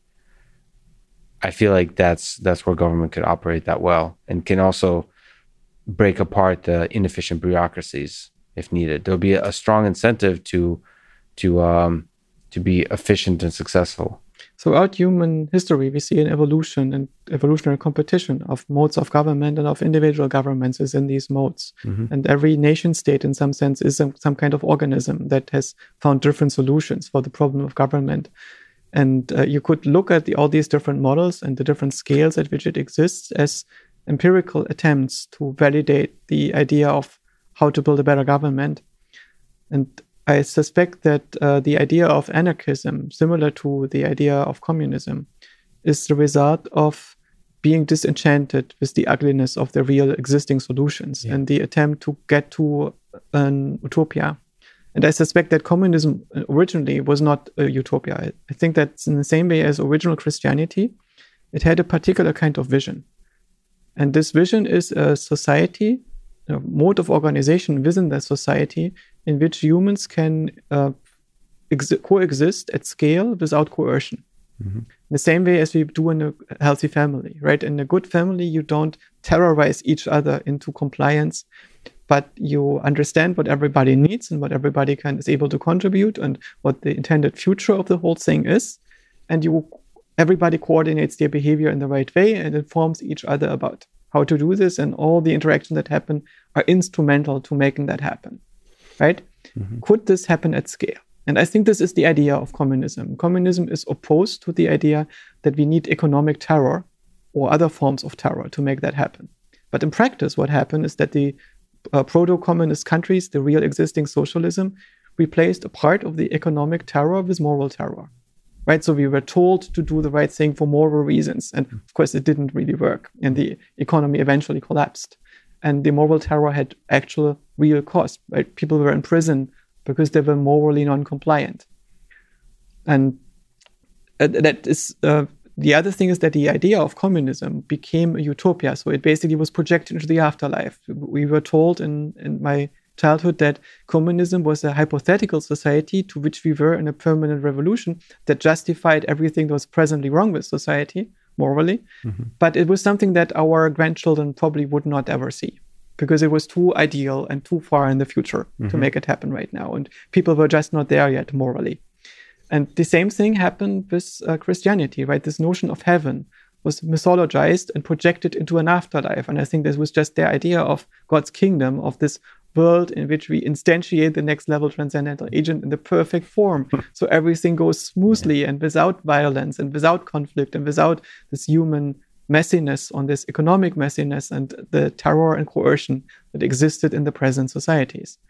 And the idea of whether humans can exist at scale in a harmonious way, non-coercively, is untested. Right? Or a lot of people tested it, but didn't get it to work so far. And a utopia is a world in where you get all the good things without any of the bad things.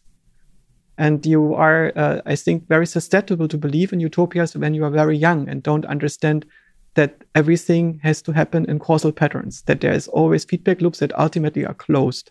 There's nothing that just happens because it's good or bad. Good or bad don't exist in isolation. They only exist with respect to larger systems. So can you intuit why utopias fail as systems?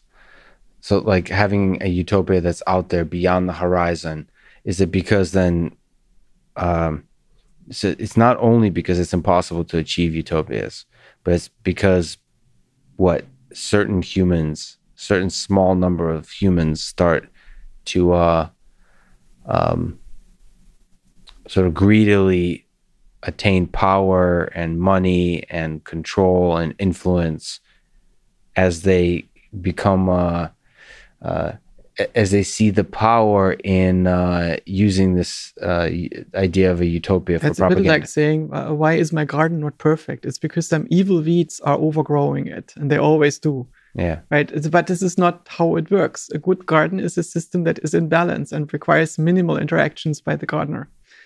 And so you need to create a system that is designed to self-stabilize. And the design of social systems requires not just the implementation of the desired functionality, but the next level design, but also in biological systems. You need to create a system that wants to converge to the intended function. Right? So instead of just creating an institution like the FDA that is performing a particular kind of role in society, you need to make sure that the FDA is actually driven by a system that wants to do this optimally, that is incentivized to do it optimally, and then makes the performance that is actually enacted in every generation instrumental to that thing, that actual goal, right? And that is much harder to design and to achieve. So you have to design a system where, I mean, listen, communism also was quote unquote incentivized to be a feedback loop system that achieves that utopia. It wasn't working given human nature. So the incentives were not correct given human nature. So how do you incentivize people when they are getting coal off the ground to work as hard as possible? Yeah. Because it's a terrible job and it's very bad for your health. And right, how do you do this? And you can give them prizes and medals and status to some degree, right? There's only so much status to give for that. And most people will not fall for this. Yeah. Right? Or you can pay them. And you probably have to pay them in an asymmetric way, because if you pay everybody the same and you nationalize the coal mines, eventually people will figure out that they can game the system. Yes. So you're describing capitalism. So capitalism is the present solution to the system. Yeah. And what we also noticed that I think that Marx was correct in saying that capitalism is prone to crisis. That capitalism is a system that in its dynamics is not convergent but divergent. It's not a stable system. And that eventually it produces an enormous potential for productivity, but it also is systematically misallocating resources. So a lot of people cannot participate in the production and consumption anymore. Right? And this is what we observe. We observe that the middle class in the US is tiny. It's a lot of people think that they're middle class, but if you are still flying economy, you're not middle class. Right? Every class is a magnitude That's smaller than the previous class. And right? The thing about classes is really like airline classes. There's the no-fly class. A lot of people are economy have class, we really business class, and very few are first class, and some have a jet. I mean, I understand. I think there's maybe some people, probably I would push back against that definition of the middle class. It does feel like the middle class is pretty large, but yes, there's a discrepancy in terms of wealth. So if there's you a think big about wealth in gap. terms of the productivity that our society could have, Yeah, there is no reason for anybody to fly economy, right? We would be able to let everybody travel in style. Well, but also some people like to be frugal even when they're billionaires. Okay, so like that let's take that into account. Yes, but I mean, we probably don't need to be traveling lavish, but you also don't need to be tortured, right? There is a difference between frugal and subjecting yourself to torture. Listen, I love economy. I don't understand why you're comparing flying economy to torture. I don't. Although the flight here, there was 2 crying babies next to me. So that has nothing to do with economy. That has to do with crying babies. They're very cute though. So yeah, I have 2 kids, and sometimes I have to go back to visit the grandparents. And and back means going from the West Coast to Germany, and that's a long flight. Is it true that when you're a father, you grow immune to the crying and all that kind of stuff? Like because like me, just not having kids, it can be other people's kids can be quite annoying when they're crying and screaming and all that kind of stuff. When you have children and you are wired up in the default natural way, you're lucky in this regard. You fall in love with them. Yeah. And this falling in love with them means that you basically start to see the world through their eyes, and you understand that in a given situation they cannot do anything but expressing despair. And so it becomes more differentiated. I noticed that, for instance, my son is typically acting on pure experience of what things are like right now. And he has to do this right now. And you have this small child that is, when he was a baby and so on, where he was just immediately expressing what he felt. And if you cannot regulate this from the outside, well, there's no point to be upset about it, right? It's like dealing with weather or something like this. You all have to get through it. And it's not easy for him either. But if you also have a daughter, maybe she is planning for that. Maybe she understands that, that she's sitting in the car behind you and she's screaming at the top of her lungs and you're almost doing an accident. Yeah. And you really don't know what to do. What should I have done to make you stop screaming? You could have given me candy. I think that's like a cat versus dog discussion. I love it. So, because you said a fundamental aspect of that is love that makes it all like worth it. What in this monkey riding an elephant in a dream world, what role does love play in the human condition? I think that love is the facilitator of non-transactional interaction. When you are observing your own purposes, some of these purposes go beyond your ego. They go beyond the particular organism that you are and your local interests. That's what you mean by non-transactional. Yes. So basically, when you are acting in a transactional way, it means that you are expecting something in return for you from the one that you're interacting with. Right? You are interacting with a random stranger, you buy something from them on eBay, you expect a fair value for the money that you sent them, and vice versa. Because you don't know that person, you don't have any kind of relationship to them. But when you know this person a little bit better and you know the situation that they're in, you understand what they try to achieve in their life, and you approve because you realize that they're in some sense serving the same human sacredness as you are. And they need the thing that you have. Maybe you give it to them as a present. But the feeling itself of joy is a kind of benefit, is a kind of transaction. Yes, but the joy is not the point. The joy is the signal that you get. It's the reinforcement signal that your brain sends to you because you are acting on the incentives of the agent that you're part of. We are meant to be part of something larger. Right. That is the way in which we outcompeted other hominins. Take that, Neanderthals. Yeah, right. And also other humans. right? There was a population bottleneck for human society that leads to an extreme lack of genetic diversity among humans. If you look at Bushmen in the Kalahari, that basically tribes that are not that far distant to each other have more genetic diversity than exists between Europeans and Chinese. And that's because basically the out of Africa population at some point had a bottleneck of just a few thousand individuals. And what probably happened is not that at any time the number of people shrunk below a few 100,000. What probably happened is that there was a small group that had a decisive mutation that produced an advantage. And this group multiplied and killed everybody else. Mm-hmm. And we are descendants of that group. Yeah, I wonder what the peculiar characteristics of that group. Yeah. I mean, we can never know, and a lot of people do. And we can only just listen to the echoes in our, like the ripples that are still within us. So I suspect what eventually made a big difference was the ability to organize at scale, to program each other with ideas.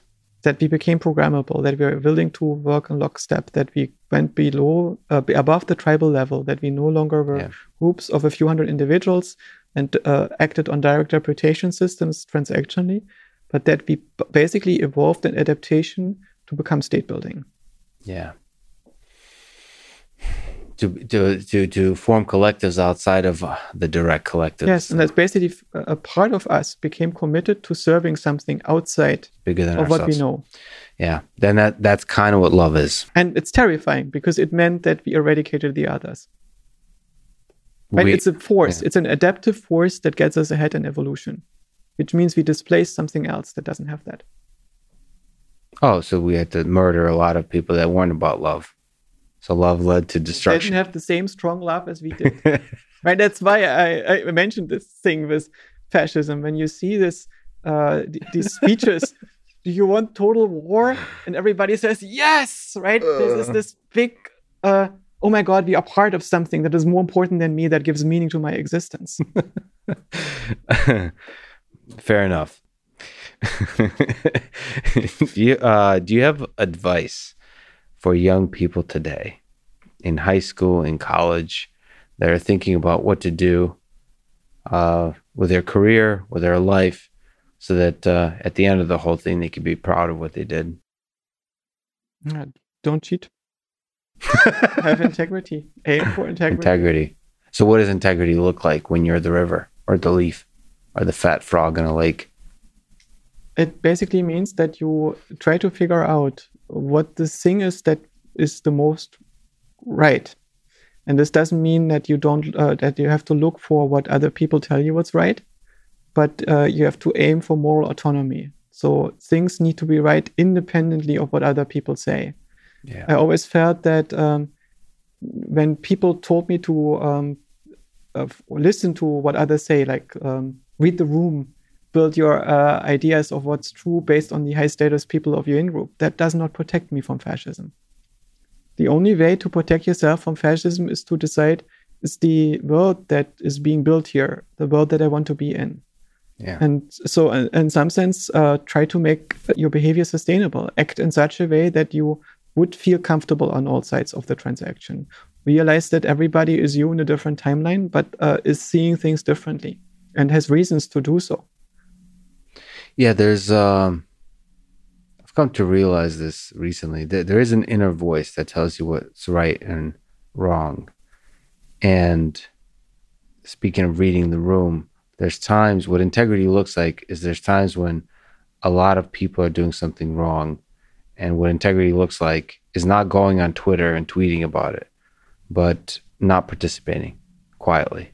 Not doing so. It's not like signaling or not all this kind of stuff, but actually living what you think is right, like living it. Not There's signaling. Also sometimes this expectation that others are like us. So imagine the possibility that some of the people around you are space aliens that only look human, right? Mm-hmm. So they don't have the same prayers as you do. They don't have the same impulses. That's what's right and wrong. There's a large diversity in these basic impulses that people can have in a given situation.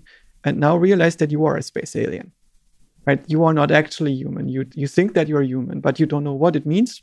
Like what it's like to be human. You just make it up as you go along, like everybody else. Mm-hmm. And you have to figure that out, what it means that you are a full human being, what it means to be human in the world, and how to connect with others on that. And there is also something, don't be afraid in the sense that you, if you do this, you're not good enough. Because if you are acting on these incentives of integrity, you become trustworthy. That's the way in which you can recognize each other. There is a particular place where you can meet. You can figure out what that place is, where you will give support to people because you realize that they act with integrity and they will also do that. So in some sense, you are safe if you do that. You're not always protected. There are people which will abuse you and that might, that are bad actors in a way that it's hard to imagine before you meet them. But there is also people which will try to protect you. Yeah, that's such a, thank you for saying that. That's such a hopeful message that no matter what happens to you, there'll be a place, there's people you'll meet that also have what you have, and you will find happiness there and safety there. Yeah, but it doesn't need to end well. It can also all go wrong. So there's no guarantees in this life. So you can do everything right, and you still can fail, and you can still horrible things happening to you that traumatize you and mutilate you, and you have to be grateful if it doesn't happen. And ultimately be grateful no matter what happens, because even just being alive is pretty damn nice. Yeah, even that, the gratefulness in some sense is also just generated by your brain to keep you going. It's all the trick. Speaking of which, Camus said, "I see many people die because they judge that life is not worth living. I see others, paradoxically, getting killed for the ideas or illusions that give them a reason for living. What is called the reason for living is also an excellent reason for dying. I therefore conclude that the meaning of life is the most urgent of questions. So, I have to ask, what, Joshua Bach, is the meaning of life?" It is an urgent question, according to Camus. I don't think that there's a single answer to this. Nothing makes sense unless the mind makes it so. So you basically have to project a purpose. And if you zoom out far enough, there's the heat death of the universe and everything is meaningless. Everything is just a blip in between. And the question is, do you find meaning in this blip in between? Do you find meaning in observing squirrels? Do you find meaning in raising children and projecting a multi-generational organism into the future? Do you find meaning in projecting an aesthetic of the world that you like to the future and trying to serve that aesthetic? And if you do, then life has that meaning. And if you don't, then it doesn't. I kind of enjoy the idea that you just create the most vibrant, the most weird, the most unique kind of blip you can, given your environment, given your set of skills. Just be the most weird set of like local pocket of complexity you can be, so that like when people study the universe, they'll pause and be like, that's weird. It looks like a useful strategy, but of course it's still motivated reasoning. You're obviously acting on your incentives here. It's still a story we tell ourselves within a dream that's hardly in touch with the reality. It's definitely a good strategy if you are a podcaster. And a human, which I'm still trying to figure out if I am. Yeah, there's a mutual relationship somehow. Josh, you're one of the most incredible people I know. I really love talking to you. I love talking to you again, and it's really an honor that you spend your valuable time with me. I hope we get to talk many times throughout our short and meaningless lives. Or meaningful. Thank you, Lex. I enjoyed this conversation very much. Thanks for listening to this conversation with Joshua Bach, and thank you to Coinbase, Codecademy, Linode, NetSuite, and ExpressVPN. Check them out in the description to support this podcast. And now, let me leave you with some words from Carl Jung. People will do anything no matter how absurd, in order to avoid facing their own souls. One does not become enlightened by imagining figures of light, but by making the darkness conscious. Thank you for listening, and hope to see you next time.